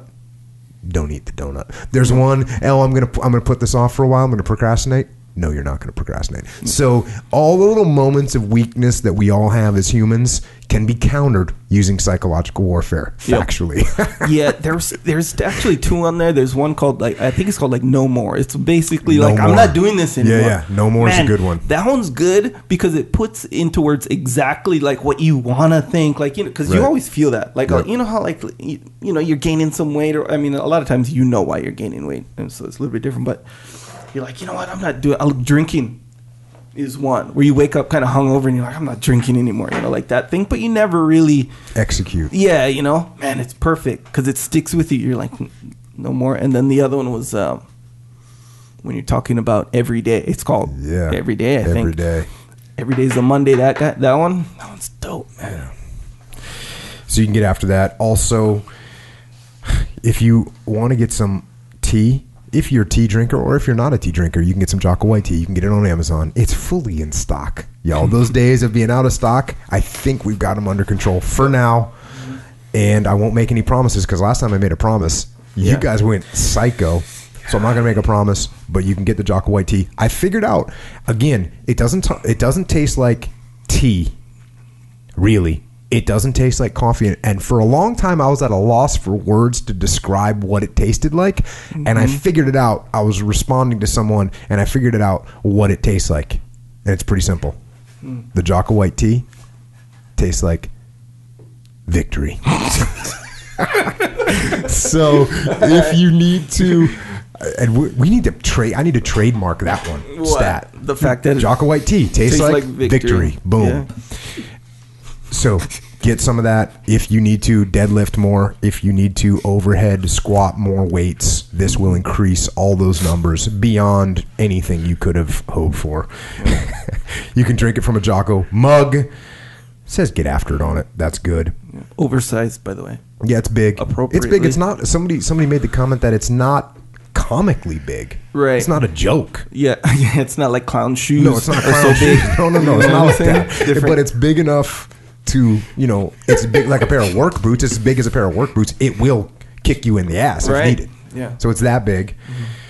If you haven't got the book Extreme Ownership, you can pick that up there. It's about leadership. It's about combat leadership. I'm going to give my friend Peter Attia about 3 copies of it just to make sure he reads it. So if he has to deal with any C players, he's going to step up his game a little bit, hopefully. I very read helpful. a pre-publication copy. That's right, But I that's clearly missed that chapter. Wait, what's a pre-public? What does that mean? Meaning before the book came out, hey, here's what the book is. Oh, okay, but it's still that's it. That's the book. Yeah, No, no, it's you not like got the pretty It's a final paperback. copy. Yeah. It was like... Yeah. you got the VIP Yeah. pre-screening. Yeah. Hey, speaking of Extreme Ownership, we're having another muster. If you don't know what it is, check out the website, extremeownership.com. It's going to be in New York City, so everyone can come, because if you're on the East Coast, no matter where you are in the world, it's easy to get to New York. And May 4th and 5th, if you're a leader or you want to be a leader, come and get it. There's every level of leaders there, CEOs, mid-level managers, every industry you can think of too. People that manufacturing and finance and construction and health and pharmaceutical, and there's police there and fire and military and oil industry and energy, everybody all working on leadership, talking about leadership. So, and I've said it's going to sell out. We're moving in that direction quickly, and Echo hasn't even released his videos yet because he's on Hawaiian time. No. Oh, you're not? No, I'm working diligently, and I'm going for quality, not, You're not going to put out any scrub material. Right. Once those videos come out, my feeling is it's going to sell out very quickly. So get there now. Sign up for it. If you need a police or a fire discount or a military discount, or if you're going to bring a group of people, I think the biggest group we had at the last one from one company was around 16 people from one company, or 12 people. But there's some pretty big numbers of companies that are showing up there. Come and get it. Echo, you got any closing comments? My pleasure. No other closing comments. Thank you. Other than it was your pleasure. Peter, any closing comments? I would only echo Echo's comment. And that didn't even get planned until it came out. Perfection. Hey, and if you want to continue these conversations with Peter on Twitter, you're Peter Attia MD. What are you on Facebook? I don't know. Probably. Do you still have Eating Academy? Yeah. That's Okay. probably the. Is that the place to look? I don't do a lot. So Twitter's your most Twitter's probably prominent. the easiest way. And I've been berated into doing something on Instagram. I just can't cope at the moment. Yeah, there's a way to connect the two. I've tried it. I don't like it. I do them separately. Yeah, you don't really connect Twitter to the Instagram. I think it's the other way around. Well, there's a way to Instagram. connect some of them somehow. Yeah. I just don't have enough pictures to show. Right. Yeah. I don't have anything to talk Don't you have a about. bunch of watches? Yeah, but See, I'm showing the same watch every day. Bro, show that ring. How you were explaining that's true. it, It's bro. badass ring. You could do like 12 pictures just on the ring. for What sure. if my whole Instagram shtick became this, like my blood glucose at Yeah. every moment? That'd be in time? pretty cool. And you That kind would of be indicate interesting. what you ate or something like this. You could just save that screen and post it that's up there. just so much work. It's work. It's hard labor to commitment for save sure. that thing and press submit to. It actually has a little switch that you can just make it go. It's not that much work. All right, I'll think about it. For somebody that's swimming 18 miles I know, in the bro. ocean, talking about Jeez. too much work to post an Instagram picture. You got issues, son. All right, Echo and I, we are also present and accounted for on the interwebs, on Twitter, on Instagram, and also if you're going to be looking around that Facebooky boha, we going to be there. Echo is at Echo Charles, and I am at Jocko Willink. And again, I would like to thank you, Peter, for coming on, and more important, for everything you've done for me, which really, the way it's connected all together, getting me through Kirk to Tim Ferriss, which was the book, and getting me on Joe Rogan, which led to this podcast. It's been awesome. So to you and to Doc Kirk Parsley for introducing us, but thank you and him for what you guys have done for me. So men and women in uniform out there holding the line, thanks for your service and your sacrifice. To the police on the corner fighting crime, the firemen fighting fires, thanks for keeping us safe. To the medical people in the medical professions like Peter, doctors, nurses, physicians, assistants, EMTs, all of you working to save lives. Thank you for your commitment to service. And it's obviously a massive commitment when you hear about the hours and the emotional trauma that it takes to go into any one of those industries and services. And to everybody else that's listening, thank you. It's your communications, your questions, your participation, your feedback, and your spreading of the word that makes this possible, and it's what makes this worthwhile. So thank all of you for all of that. And finally, thanks to all of you for getting out there and getting after it. So until next time, this is Dr. Peter Attia and Echo and Jocko. Out.